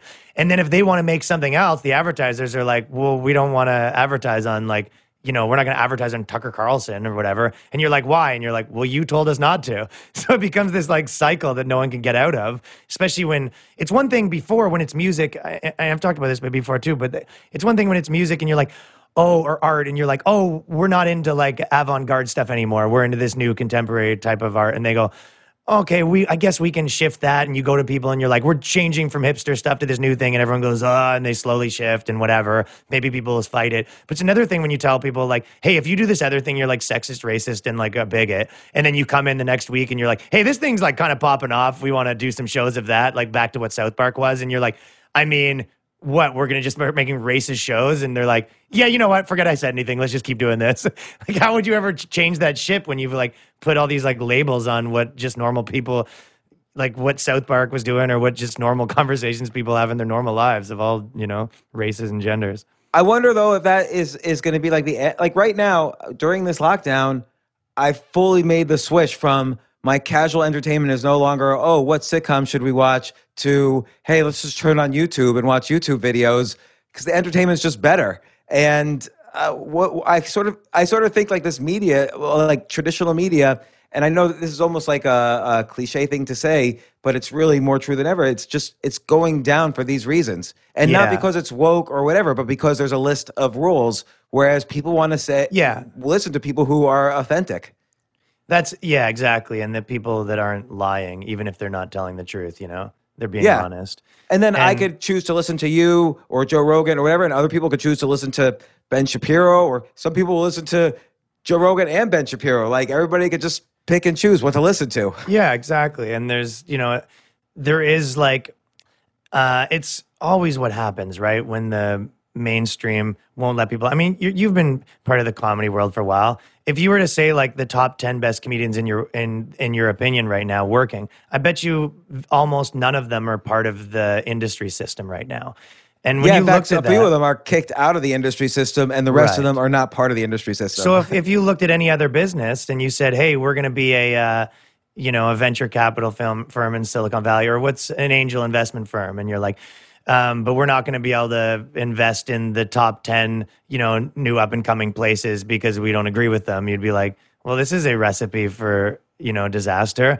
So if you take away the good people, then it's going to form its own ecosystem. So I think that probably what happens, and I don't know, you can tell me what you think, but there's these people with these huge audiences, and it seems like they're all kind of creating their own networks. And I think that's where it's going to go more and more. Like even like the Gas Digitals here, or the when you look at these like these YouTube networks that have these huge people on it that no one's ever heard of, but kind of reminds me of like the DJ thing where there's these DJs filling out arenas or metal bands filling out arenas and no one's ever heard of them. And you're like, what? Who are they? And you're like, that guy just did like a soccer stadium. You know what I mean? Yeah. And it kind of is that. So you have these places, and I think that probably like Amazon or companies like that would have to adapt where they sort of have those start being available there, where it'll be like some guy, one of these places that started that had 10 properties under it kind of gets bought by those places. And then when you turn on Netflix, you see the James Altucher network or the this network. I think that's probably a positive outlook for where maybe the future goes in terms of, how the two collide. Yeah. And like, I guess I've seen that in two directions. Like you look at Sebastian Maniscalco, he wasn't in any TV shows, wasn't in any movies, but built up through touring. So he was able to say, he had his audience, was able to say whatever he wants. And suddenly he's on the Forbes list of the richest comedians out there. Yeah. Because he just built up without media. And then the flip side is you look at someone like Sinbad. All right. So this guy was like the biggest comedian in the world in the 1990s. Yeah. There was nothing wrong with him. He was great. And then you ask, like, well, where did he go? Like, is he dead? Like, what happened to Sinbad? And magic trick. But he's probably still making, like, let's say $20,000 a night touring. Yeah. And, he does do Las Vegas, and he'll still sell out like huge theaters, maybe not stadiums, but huge theaters. And he could just keep doing that because he doesn't really need like there's more of a premium people. Now, though. And that's why back in the day when comedians got big sitcom deals, they sort of stopped doing stand-up because they can't really, they don't want to get caught doing, the thing you're not supposed to do, right? But I think that doesn't exist now because it's this idea that, there's all these like comedians and that are sort of a certain way to get popular, that made a lot of noise and said a lot of things to get popular. And then they kind of now, they're like, oh, but now I'm big and I understand that you're not supposed to say those things. And I look back at what I do. But it's like, we don't really allow people to sort of have like a redemption arc right now, right? So a lot of these people, I can name like 5 or 6 people that if they got a big deal, like tomorrow the front story would be, about something they said that's bad. And they don't have that like legacy appeal that allows them to be like, wow, that was 10 years ago, because it wasn't. It was yesterday. So I don't really know how we reconcile that in this scenario. How would you reconcile? Like, let's say someone came to you and like, Ryan, we need to give you like a late night show on CBS. Well, there's a big premium. I mean, the problem is it's like that. It's like I have so many friends here that are making like millions of dollars. And they're doing really well, and they're very successful. And then you go to these networks, and they're like, "Hey, we'll give you $400,000 a year to make a show, and that'll be your whole life for the next year." And then there's a good chance you kind of get canceled, and it ruins your life. And you go, "How is this better again? Exactly? Like, explain to me why this was better in my life." And that's why you see the same way that when you get involved in a company late as opposed to early, that's why when Spotify got involved in podcasting, they just had to drop a huge bag of cash off at someone's house, right?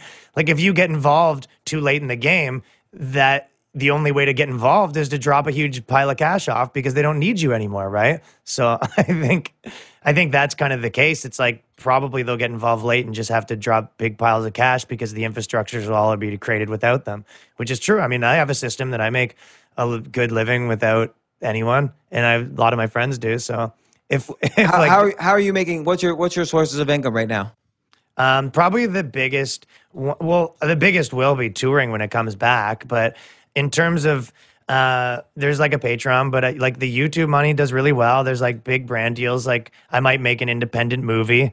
There's lots of like royalties for all different things. Like there's, like 10 or 15 different things that all come in, and it all adds up to you're doing well. You know what I mean? Like kind of probably a lot better than I was doing working in like traditional television in Canada.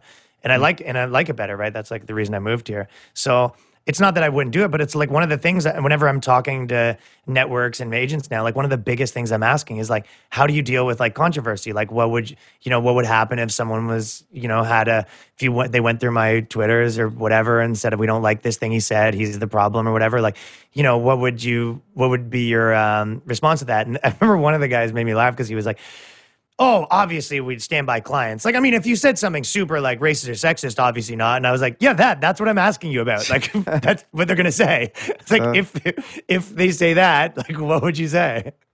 And what did he say then?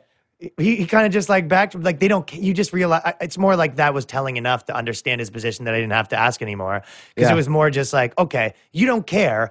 Like a lot of these people, they don't care. They just know these are the rules. And the answer is yes, I'll throw you under the bus because we don't care. So I always try to piece together the Ryan Long method. So it seems like you'll take, like, whereas, like, let's say take Jerry Seinfeld as an example, as a positive example.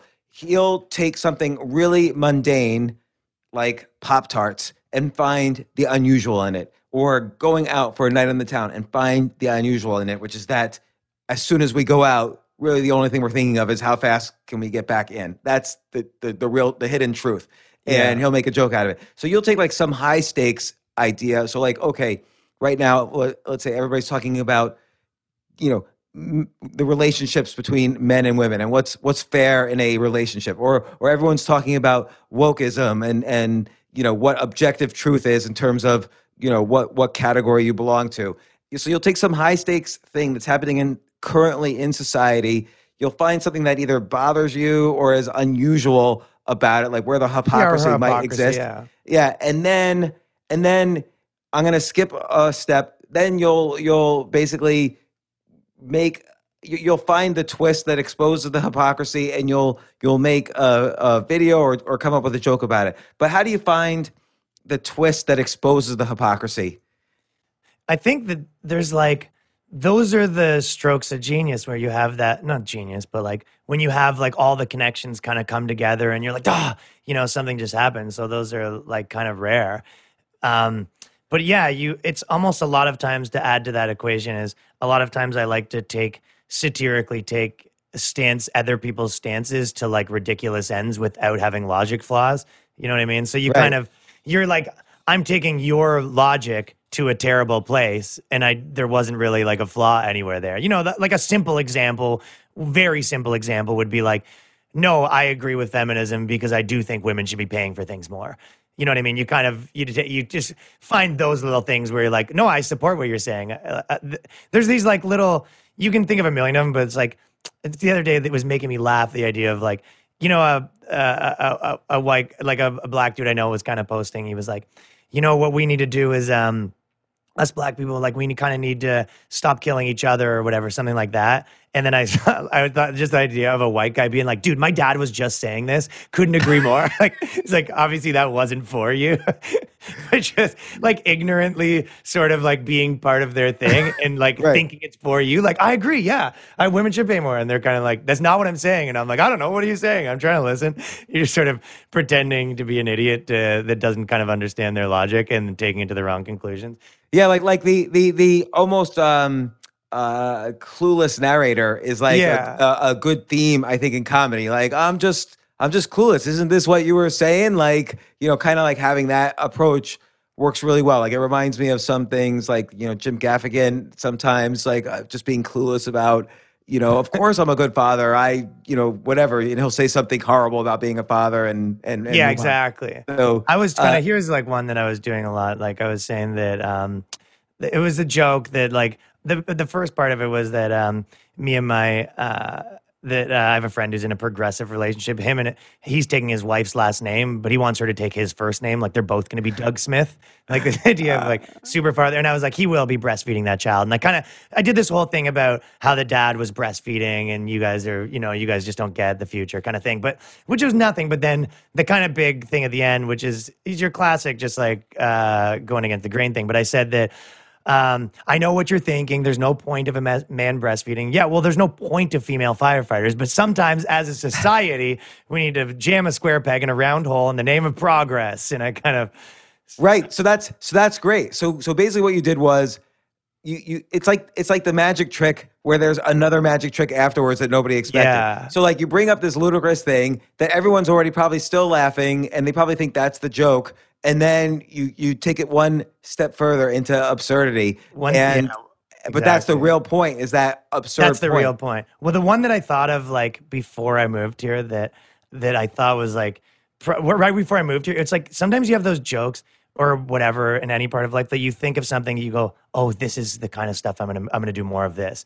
But I was saying, it starts out like almost like it feels like it's going to be hacky. I was like, I know you're not supposed to say things like Chinaman anymore. It's China person. I get it. Like, it's I'm not understanding it. And I was like, I know it's not woman, it's little man.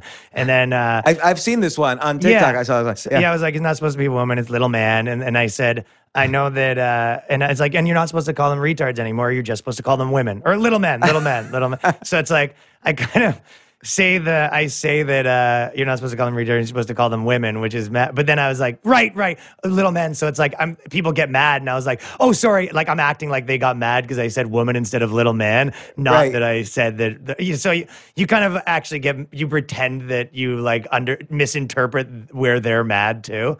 So there's these ideas. That's brilliant. Like, yeah, you're like the idea of you're sort of like clunkily like analyzing this thing. They're getting mad, and you're misinterpreting where they're mad and accidentally doubling down. And there's just kind of those things. So overall, you're saying you're able to say something that is completely repulsive, let's say, to half the audience, but they're laughing actually at structurally like the you're just bullying fake them. cluelessness of it. So that's brilliant. So that's a kind of a good way to temper the hate, as opposed to just pointing out some hypocrisy, which half might agree with, half might not, and then making it, but it's the ludicrousness that you add to it that will make it funny. So instead of just pointing out, let's say the mayor of Seattle was hypocritical, when it came to her home is when she finally said it's not an arts festival anymore. What would you, and I know I'm asking you. I would do that. It's like, so this is one that like, this is what separates is the difference between like guys like me that are like satirical more so than someone like Bill Burr. So Bill Burr would say he's a hypocrite. Like he's a hypocrite or he'd whatever. Point out stuff that was funny as opposed to Yeah. He would start with like the stance and then kind of like, he would start with a contrarian stance, kind of like a little bit what you've probably done, and then works backwards. Whereas I would make that point like, okay, like the mayor's like a hypocrite or whatever. Anyways, like that's it. I wouldn't do a joke about that. What I would do was introduce that as a premise, like you already agree with it.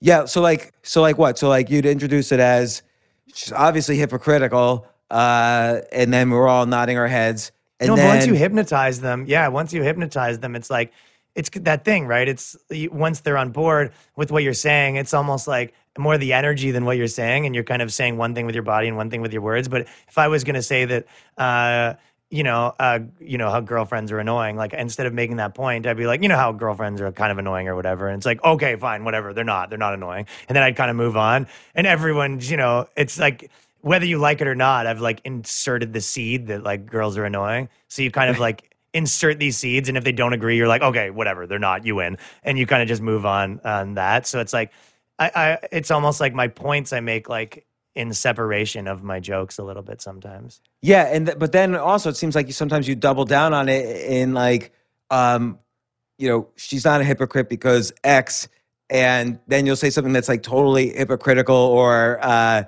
You'll figure out a way to double down on the hypocrisy or double down on just the BS-ness of it all. Yeah, I like kind of doing that. And I also like the idea of when people think you're going to say something bad and you say something worse, and then you kind of like get mad at their value structures. Like you kind of say, I was doing this joke that was saying that I have a friend of mine, his girlfriend's transitioning from a girl to a fatter girl. And it's kind of like, it feels like you're going to say something about trans people and then you say something about fat people and they're like not sure whether they're like happy that you didn't make a trans joke or mad that you didn't. And then when everyone goes kind of, oh, and it's like just natural. And you'll do that after something that was like really bad right before but something, because there's levels, right? Like you could do a joke about like a priest having sex with a kid and no one would have a problem with that right now. That's just the value structures of in any liberal metropolitan, right? And if you kind of said this woman was overweight, everyone would be like, whoa, and I understand why those things are like that, but it's like, there's no logical reason for that other than those are our cultural values at this moment, right? So you can kind of then say like, I said a girl's overweight, my friend's girlfriend's overweight, and you oohed me. I was talking about having sex with a kid 30 seconds ago, and you guys were like on board laughing, like, yeah, I have sex with that kid. And so you can kind of like bully them around and some degree bullying, but some degree you kind of use these games till eventually they just go, all right, you know what? I'm going to let all these stupid things in my head, I'm just going to let them go because he's going to keep using them against me and I'm just going to watch the show.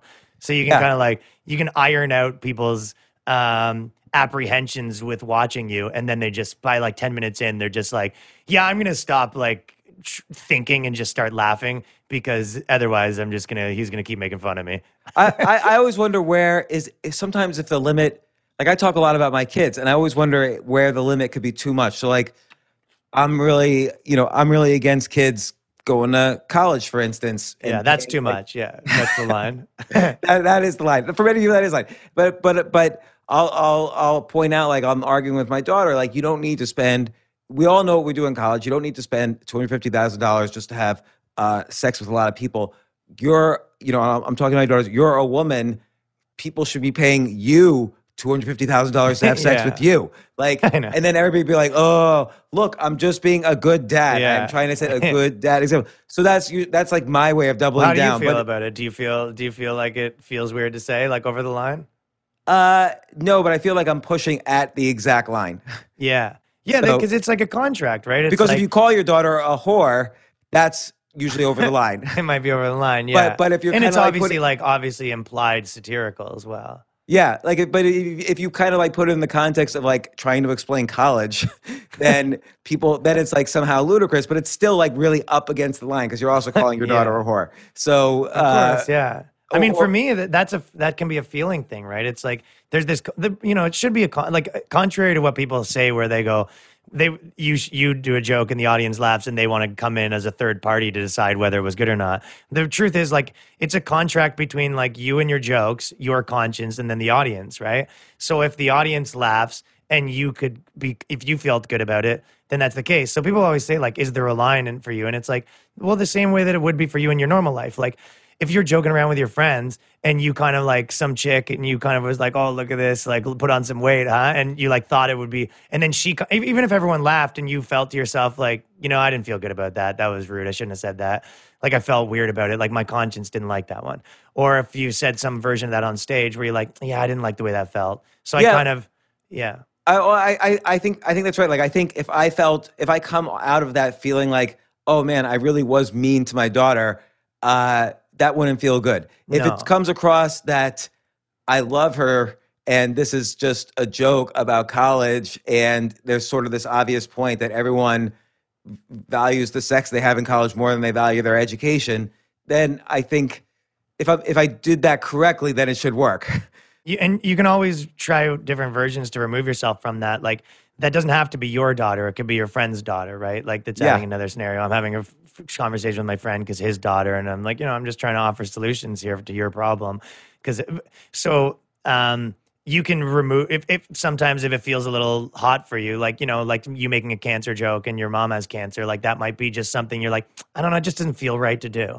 And everyone has their own like consciences, right? And then you could move it. Maybe it's not cancer, you change the disease, or maybe it's not your daughter, it's someone else's daughter. There's always like little ways to, if you really like the joke, there's always little ways to tweak it. So maybe your conscience you can live with that, what you've said.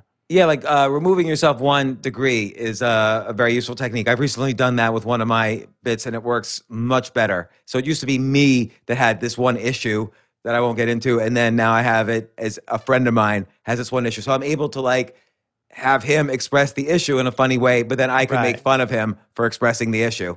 And then you're removed from it too. So you're able to offer like an unbiased synopsis, right? So sometimes, there's definitely no right way to skin a cat, but I do. And I think someone that, who I've been talking to a bit is the Scott Adams. He was the one who said this and I really liked it. But he said, when you're writing, listen to your body more than your mind for what you think's funny. Absolutely. Yeah, and I really did like that. And on stage, I do the same thing. It's like, you can be killing, but it's like, listen to your body of like, do you think this is good? Like, do you get excited when you're saying this joke and it's killing? Do you get excited or do you kind of like graze past it? When you're writing, and I do that with sketches. Like, so many times I start writing a sketch and I'm like, this is really good. And then I'm like, then why am I not excited about it? And it's like, there's something, you're just missing something, And that's a good sign that it's not on a pulse. And then also when you're excited about it, I've noticed this in writing, the really great thing is you stop caring if it works or not. Like if you're excited about it, like when I'm excited about a piece of writing and I know I hit the sweet spot, like this is good writing, I really don't care if it gets lots of likes or engagement or whatever. I know I hit a sweet spot for me, and then I don't care, which is in the long run a much better technique for growing your art and so on. Like, and again, the only rule I really have is like I have to be a little bit afraid of what people will think of me. And I think my problem was when I first started doing comedy is I was a little too eager to have people laugh instead of applying the same principle. People have to be a little bit I have to be a little afraid of what people are going to say to this joke. Like I have to like it, but then I still have to say something new, and I know I can judge new. Am I nervous about this? Yeah, for sure. That's why comedy sucks, is because like, you know, it sucks so bad when you're bombing at first, so then you take shortcuts, and that was what makes you crappy. Yeah, no, like when you start telling, like I think the death of me in my first year was I started telling jokes. Like, because then I'm just saying like, oh, you know, some lady outside called me ugly, and I'm like, Mom, just get in the club. Like that's just that's just like a dumb joke. Like it makes people laugh as a reflex, and it's not the worst thing for someone that's starting to, because you know sometimes people do it the other way where they're like, you know, it's almost not the worst idea to say like do that first. You know, sometimes I look at myself and I'm like, I kind of did it the other way too. I was like, I tried to dive into like harder stuff, you know, too easy. And it's like I'm trying to skip steps when I maybe should have just kind of learned those fundamentals first. Well, like what's too much for you right now? Like where do you feel like you're in the right direction, but it might be too much for the audience? You're trying to be too hard. Well, it depends on the audience too, right? Like that's, you know, in liberal metropolitans, it's one thing. Again, you know, people like to talk about this idea of like punching down and punching up and what you should do, but I feel like people kind of don't understand that concept like the proper way, and they don't understand that it changes in any scenario. You know what I mean? Yeah. So like if you might think that there's like a dynamic of what you should say about gay people or whatever, right? But if you're at like the gay pride parade or in a room full of like 80 gay people and a bunch of liberal metropolitan people, for one, a lot of times you're making fun of the liberal metropolitan people who think you shouldn't say it more than you're making fun of the actual thing. And for two, it's like if they're the power structure, it's like, you know, then you get them on board with it, they're going to think differently. But when I have a joke that let's say in a classic scenario, I was making fun of like Jewish people or whatever, right? And then I went to my favorite topic.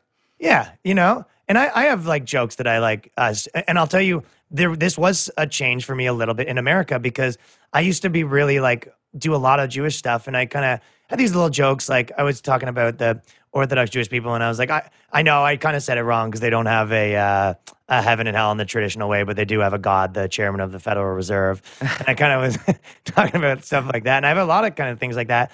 And then when I came to America, I've done a show or two here and there where you kind of say that and people are like, yeah. And I was like, oh, like there is some people that are like kind of anti-Semitic, which obviously I guess, but I never really experienced that because it's just, I don't know, it just isn't a thing like that in Toronto the way it is here. And there isn't the same history or whatever. And even online, you kind of see it differently. So if I was to, for example, be doing race jokes, like I do tons of black rooms, and a lot of my stuff is kind of built there in a lot of ways in Toronto. I used to be big into doing that. And if I was doing a certain joke about, you know, black people, like if I was doing like a, you know, to say that, hey, I was late because I just was protesting for the cops all day, and, you know, something like that to black people, and they laughed at it, I would feel good about that. But if I went in some place where it was like, I felt that everyone was legitimately racist, then and I said that and everyone was laughing, and you felt like they were actually racist, then I wouldn't like that, saying that. And yeah, that's where you have to like use your judgment and instincts, I think. What was the challenge? So people like, I haven't performed in front of like an all black room, and there's specifically black rooms, like black comedy rooms, like in Harlem or whatever. Like, and there is a difference. Like they'll tell you, if you're even 1 ounce of bullshit, they'll tear you apart completely. Right. So like, what's the strategy of dealing with that? Yeah, it's like, I think the biggest strategy is don't try to change it. A lot of people try to go do what they think they would like, and they hate that because it's what you said, the phoniness, you know? Yeah. I think that works for relationships, for anything, right? It's like someone goes and tries to do something different. Like most people are fine with what you are if it's good, or, you know, you might not kill if it doesn't suit them, but you'll still be better off with if you try to change and be something else that you think they'll like. Right. So I kind of do an aggressive version of what they like.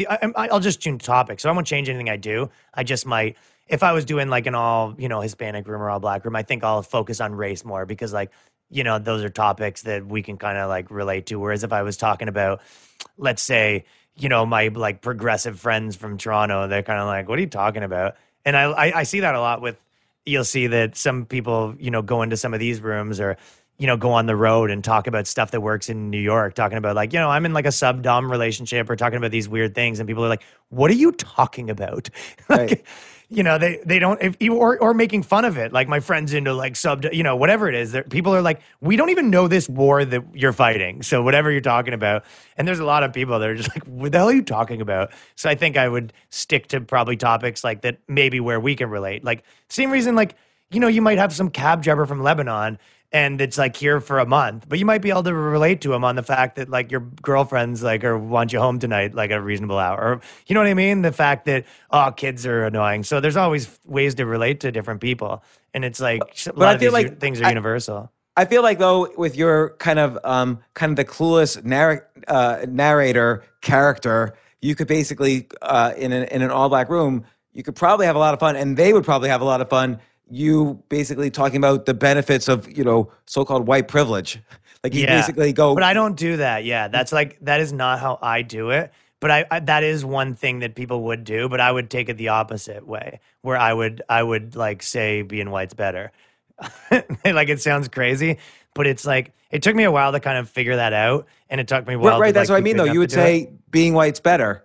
Right? No, but I wouldn't be apologizing. Like, I found that right. Yeah, I'm not saying apologizing. I'm saying being totally clueless and actually saying it's great being me.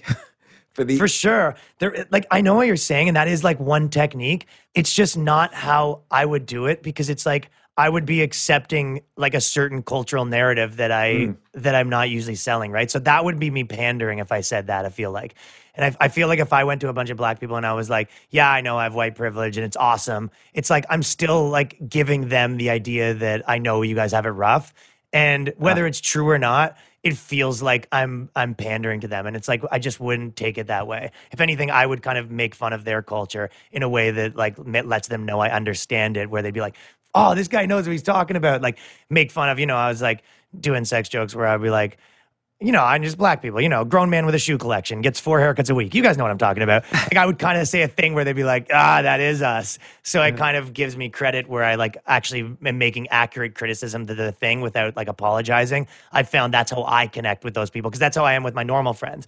Like I just wouldn't, my friends that I grew up with, I would never say to them like, oh yeah, like obviously I have white privilege. It would just feel gross to me. Like, so I just wouldn't say that. So I wouldn't also do it in comedy. Even though I know a lot of people like that's the technique that they would use. It just doesn't work for me, especially because even the way I look and sound, like I have like a cocky vibe. And it just, whenever I kind of like put myself below them in a different way, even when you're saying white privilege, if you're really doing is putting yourself below them by like admitting that like they have a harder time than you. Right. Even if you do it in a clueless way where you're not like apologizing for it, but you're acting clueless about it, it's almost the same effect. You're like still addressing it, yeah. And it's not right or wrong or anything. It's just that method doesn't work as good for me as just like being confident and treating them like the same way that I would treat my normal friends and not addressing the fact that like we're different. Yeah.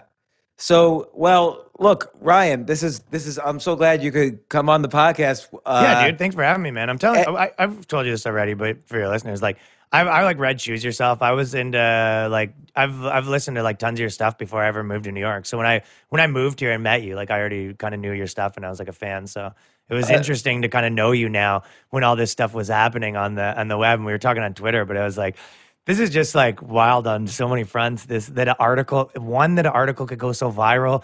2, that people could get so angry over like a stance like that. Just knowing you and you're such like a reasonable guy, and it was an interesting thing to watch. Like especially now having known you. Yeah, believe me, it like blew my mind, and it was like one of those things too where like some people were too gleeful about the article in the other direction. Yeah, and I'm like, no, saying. I don't quite mean let's all celebrate New York City's demise. So it's just take that, libs. Yeah. So and then everybody's saying, oh, like clearly, he's a Republican, talking point, and I'm like, I'm not any of that stuff. Right. Yeah. Jon so- Stewart said that. I thought he said that it was a good way to describe it. It's like unfortunately, you can't help people from weaponizing you.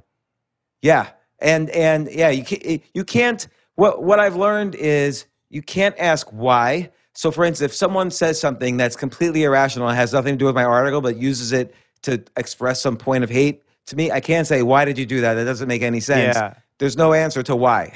Yeah. They'll never tell you, well, I did it because of this. And if you say, well, that's wrong, they'll never say, oh, okay, thanks. They're never going to thank you. You can never. And they share it with the all caps locks. Ha, ha, ha, ha, ha, ha. Like, New York sucks. I've had that with people that, sorry. Oh, no, go ahead. Good. I was just going to say that sort of same thing happened with the Ben Shapiro thing, where it's like he reposted some other thing where I can't remember which one it was. Like maybe it was the woke racist or something, because that one just like everyone reposted it, but he reposted it, and then he was like, "This guy's super funny" or whatever, and I was like, "Don't look at my last video. It was making fun of you." Oh my gosh, the last video is gonna make fun of him. Yeah, no, I've had that as well, and then I don't know. Just also, everybody, you realize pretty quickly, everyone's just projecting their own anxiety, like you say, their own issues, and to some extent, I think I could have been a little bit more sympathetic to that, like. The thing that I was most scared of when I hit publish on this article was the fact that this is one of the few articles I've ever written that isn't really optimistic at the end. Oh. Usually I have solutions. You're so right that it was kind of like off-brand for you in that way. Yeah, and so I was afraid of that, and that turned out to be the thing that probably blew this up. So because even my friends were shocked, and then they shared it. Like he's usually optimistic, so Doomsday I don't. Ultra. Yeah, like I don't know what to think now because he usually has a ray of hope at the end. Right, so that's like, really the and first. This is why we can buy property, and that's why there's or here's like it'll. Everybody's thinking this, but the reality is here's what will happen in 6 months, 12 months, 18 months, and then the sun will be shining again. And I didn't do that because I didn't really know the answer. So that was the reason why I was able to hit publish because that's what I was afraid of. And you've written optimistic articles about the pandemic. Yeah, no, I was very optimistic in March, April, but part of it was saying the one caveat is we need to end medically or not. I didn't address that. But for the economy, just thinking purely about the economy, you need to end it by the middle of April or else there's probably going to be unrest and then economic chaos.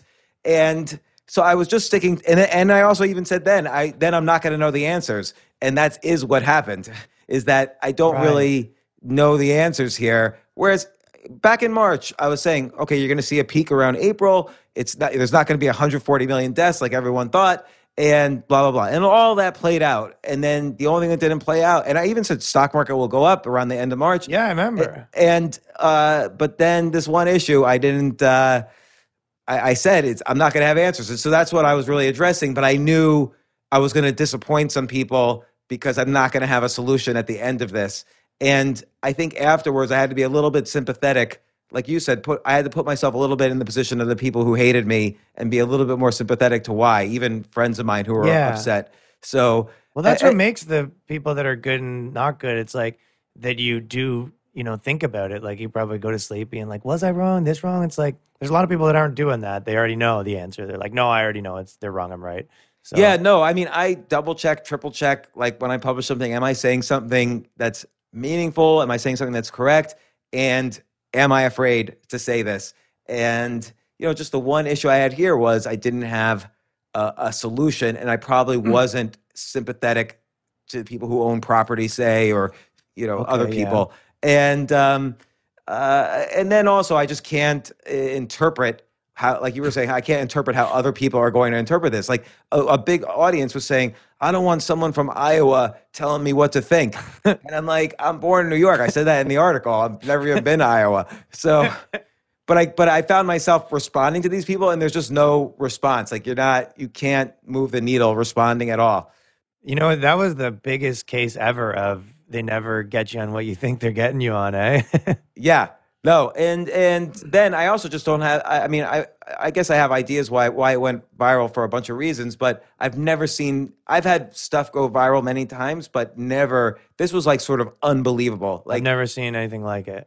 I've never seen, and also for a 5,000 word article as opposed to like a 15-second TikTok like video. A book. Like, like the way people were talking about like white fragility last month. Like that's a hot topic. It was kind of like that where it was like the topic. Yeah. And people like really wanted to kill me. like to the point where like a CIA friend of mine said, you need bodyguards right now. And I'm like, that's just ridiculous. You need to get Aaron Berg, hire him as a bodyguard. Oh, that would be great. Aaron Berg and Godfrey. Yeah, exactly. I should ask you this one thing because I mean, you heard me talk about it on Tim Pool, and I've had this conversation. Me and Danny, like he likes you too and likes your stuff, and we were kind of like talking about this a bit. And there's a part of me that felt like in your mind it was the way that, and I said this, but like Joe Rogan was kind of like, California has been pushing it, and now it's thing, and I'm leaving. And there was almost a part of it that it was almost, I don't know about a warning, but to say that like, hey, more of this is going to happen if you don't get your act together. Like, was there a part of it in that, or was that not, or was that and me completely reading into it that you were sort of saying, I'm leaving, this stuff's happening, and hey, you guys better get your act together, or you're going to see more of this? I mean, not directly, because I also say I'm coming back. Because I've been telling everyone that's what you meant.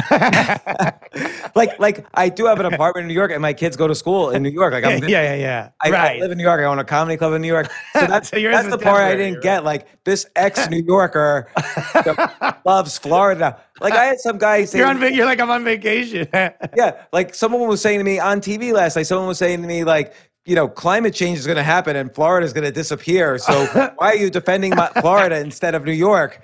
And I'm like, let's just focus on New York, because I have nothing to say about Florida. I'm I in Airbnb. Right. Like I don't even know about climate change in Florida. Like that was new to me. But just everybody's going to project their own thing, and there's nothing I can do about it. So, dude, I'm glad it's over. When I talked to you, you said it's been 2 weeks, and then that was the first day where it's kind of like, waking up with an article being like, screw this guy. Yeah, no, I mean, I saw one thing. Or whatever. I saw one thing on BuzzFeed today where... We're still mad. That's the title. We're still mad. Right, no, it was like somebody was doing a video like, oh, New York's, I love it. It's like everybody's out on a picnic right now.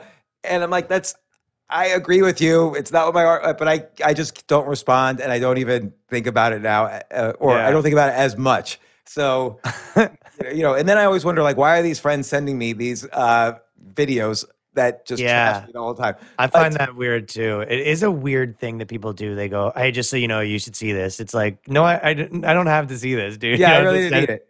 It's the equivalent of the guys being like, just so you know, like, Dave, I was talking to him last night and he said he doesn't like you.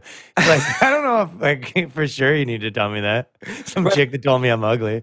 Or like that morning, last Monday morning, a week ago, I wake up and I see just like this stream of texts, like everyone's calling me a putz. And I'm like, why is everyone calling? Like, what is a putz even? Like, I've never heard anyone scream New like, York you Jew, putz. you don't know what a putz is. Well, like I know, but like I've never actually heard anyone call anyone that. And then it turned out this whole Seinfeld thing. And it was I get it. Like people, hey, Seinfeld just wrote about you. But like everything else was just sort of for Jerry Seinfeld, though. Yeah, like New York rules. If I were Seinfeld, I would have not even like addressed me at all. Like it was like unfortunate for him that he addressed me, because then everyone read my article. And so a lot of the response was, hey, this guy's making points and Seinfeld's just like insulting him. So there was a tiny backlash against him also. There's so much funny too. There's just this idea of like there's this crazy amount of people that would, not crazy amount, but there's a lot of people that would openly be against like nationalism and be like, look at these guys with their stupid American flags. And then you're like, New York sucks. They're like, I'll tell you it sucks. You're like, you're the same person that if a guy held his flag and was like, they should stand for the anthem, you'd be like, this guy's an idiot. And you said like, New York's got some economic issues, and he's like, get him. Yeah. No, it was crazy because I looked at some people, their Facebook pages who I didn't know, and they were like, for months they've been saying, it's about time I leave New York, or this is horrible what's happening. And then they were saying someone should lynch this guy, James Altucher. Like, and it was almost too ludicrous to like point out. And so I just kind of fortunately gave up on Yeah, they were like pumped when people were like, a month ago, people like the protesters were, smashing windows, tearing it down. And they're like, hell yeah, dude. And then you're like, also there's like some problems with some other stuff. They're like, this city's the best. Yeah. The best city in the world. Yeah. So Yeah, I don't know. there's I'm so glad much it's over too. Like hypocrisy. everyone was saying to me, no, you should like, this is great. You should double down on this. And I'm like, no, I'm did a bit. I'm retired from this article. Like this article is no longer my you career. don't want to be the New York. You start walking around with like a New York like in flames shirt. Yeah. Just a picture of the Twin Towers ashes. Yeah, and just like no mask and just like walking through Union Square or like through a protest, like, hey everybody, I'm Satan. Like, I'm the and then a middle lot of fingers people- up. and people weren't mentioning that, like in general, I'm not really like an economic pundit. Like I'm a self-help writer and do all this podcast is more about self-help, and like people were forgetting that part too. But that's okay. That's okay. It probably was man. net. The effect was probably good for me. It just didn't quite feel like that, for until today. So we'll see. Oh, But, dude, whatever. the- You got a lot of new followers, I guess now, right? Yeah. Some actually not as much. I mean, yes, I got a lot new. Not as many new as I thought. It wasn't like Well, maybe- 100,000 new. Is that because you lost some too? Is it maybe that you did get a lot of new, but it cleaned out of some of the old? Yeah, maybe that's true. Like once Right. Rush Limbaugh reads your article like word for word on the radio, you're going to lose some and you're going to gain some. Like there's nothing you could do about it. And so, which was not my intent. Like I don't know the guy at all or No. anything. But again, I've been super impressed. You've just like blown up with everything you've been doing, like TikTok, YouTube. I got to check out Twitter. I haven't seen you on Twitter, so I got to check The that out. Twitter is just the videos. I just post them the same video everywhere. Oh, okay. Yeah, Good. I think if you've seen any of them anywhere else, like Instagram, YouTube, or whatever, it's all the same video. I should say that though. I do a video every Monday on my YouTube channel, YouTube / Ryan Long Comedy, and then my podcast, The Boys Cast with Ryan Long. The Boys Cast with Ryan Long comes out every Friday. And your podcast has been blowing up too.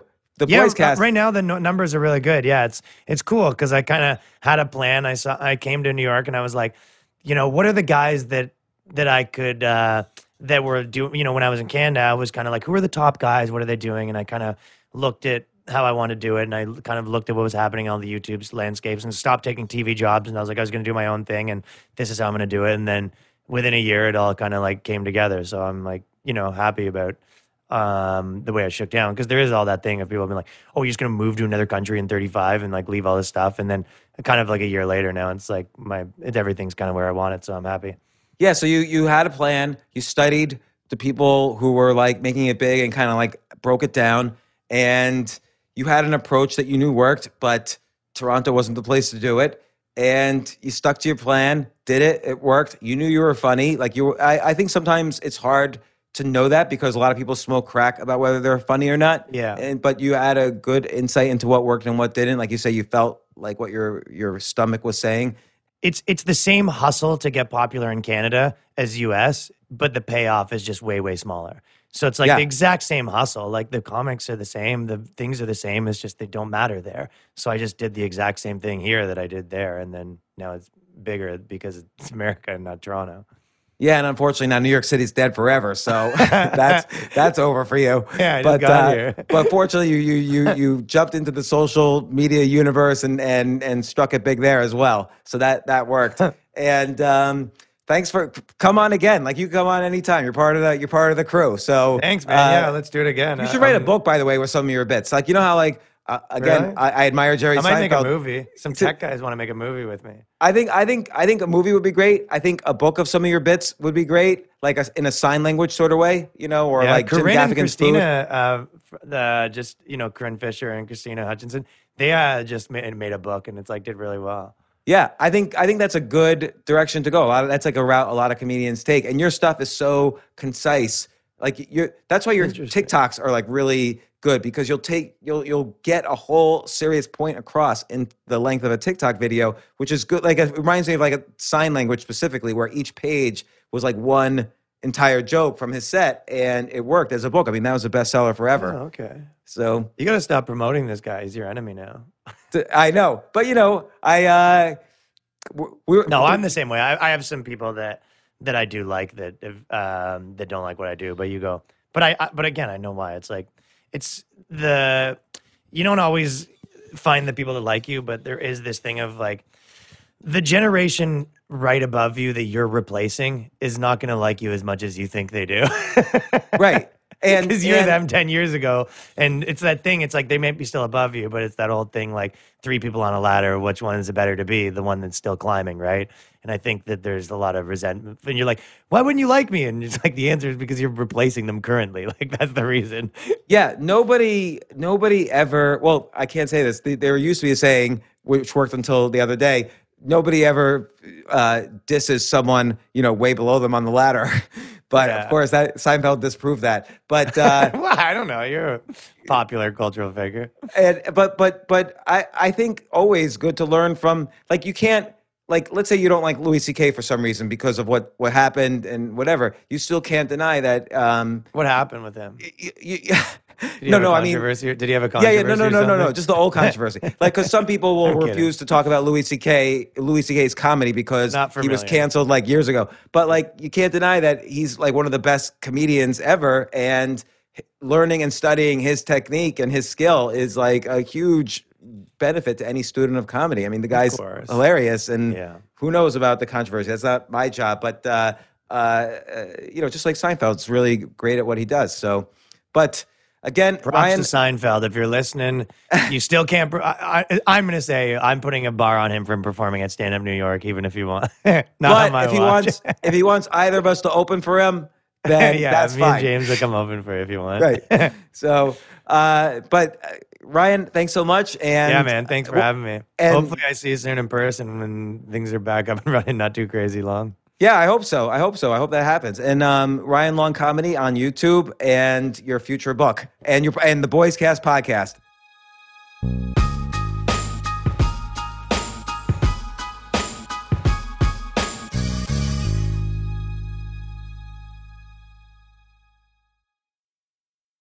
Sometimes it takes a different approach to help you unlock your true potential. With Capella University's game-changing FlexPath learning format, you gain relevant skills you can apply to your career right away. Earn your degree from an accredited university and be confident in the quality of your education. Imagine your future differently at capella.edu. Capella University is accredited by the Higher Learning Commission. Learn more at capella.edu/accreditation.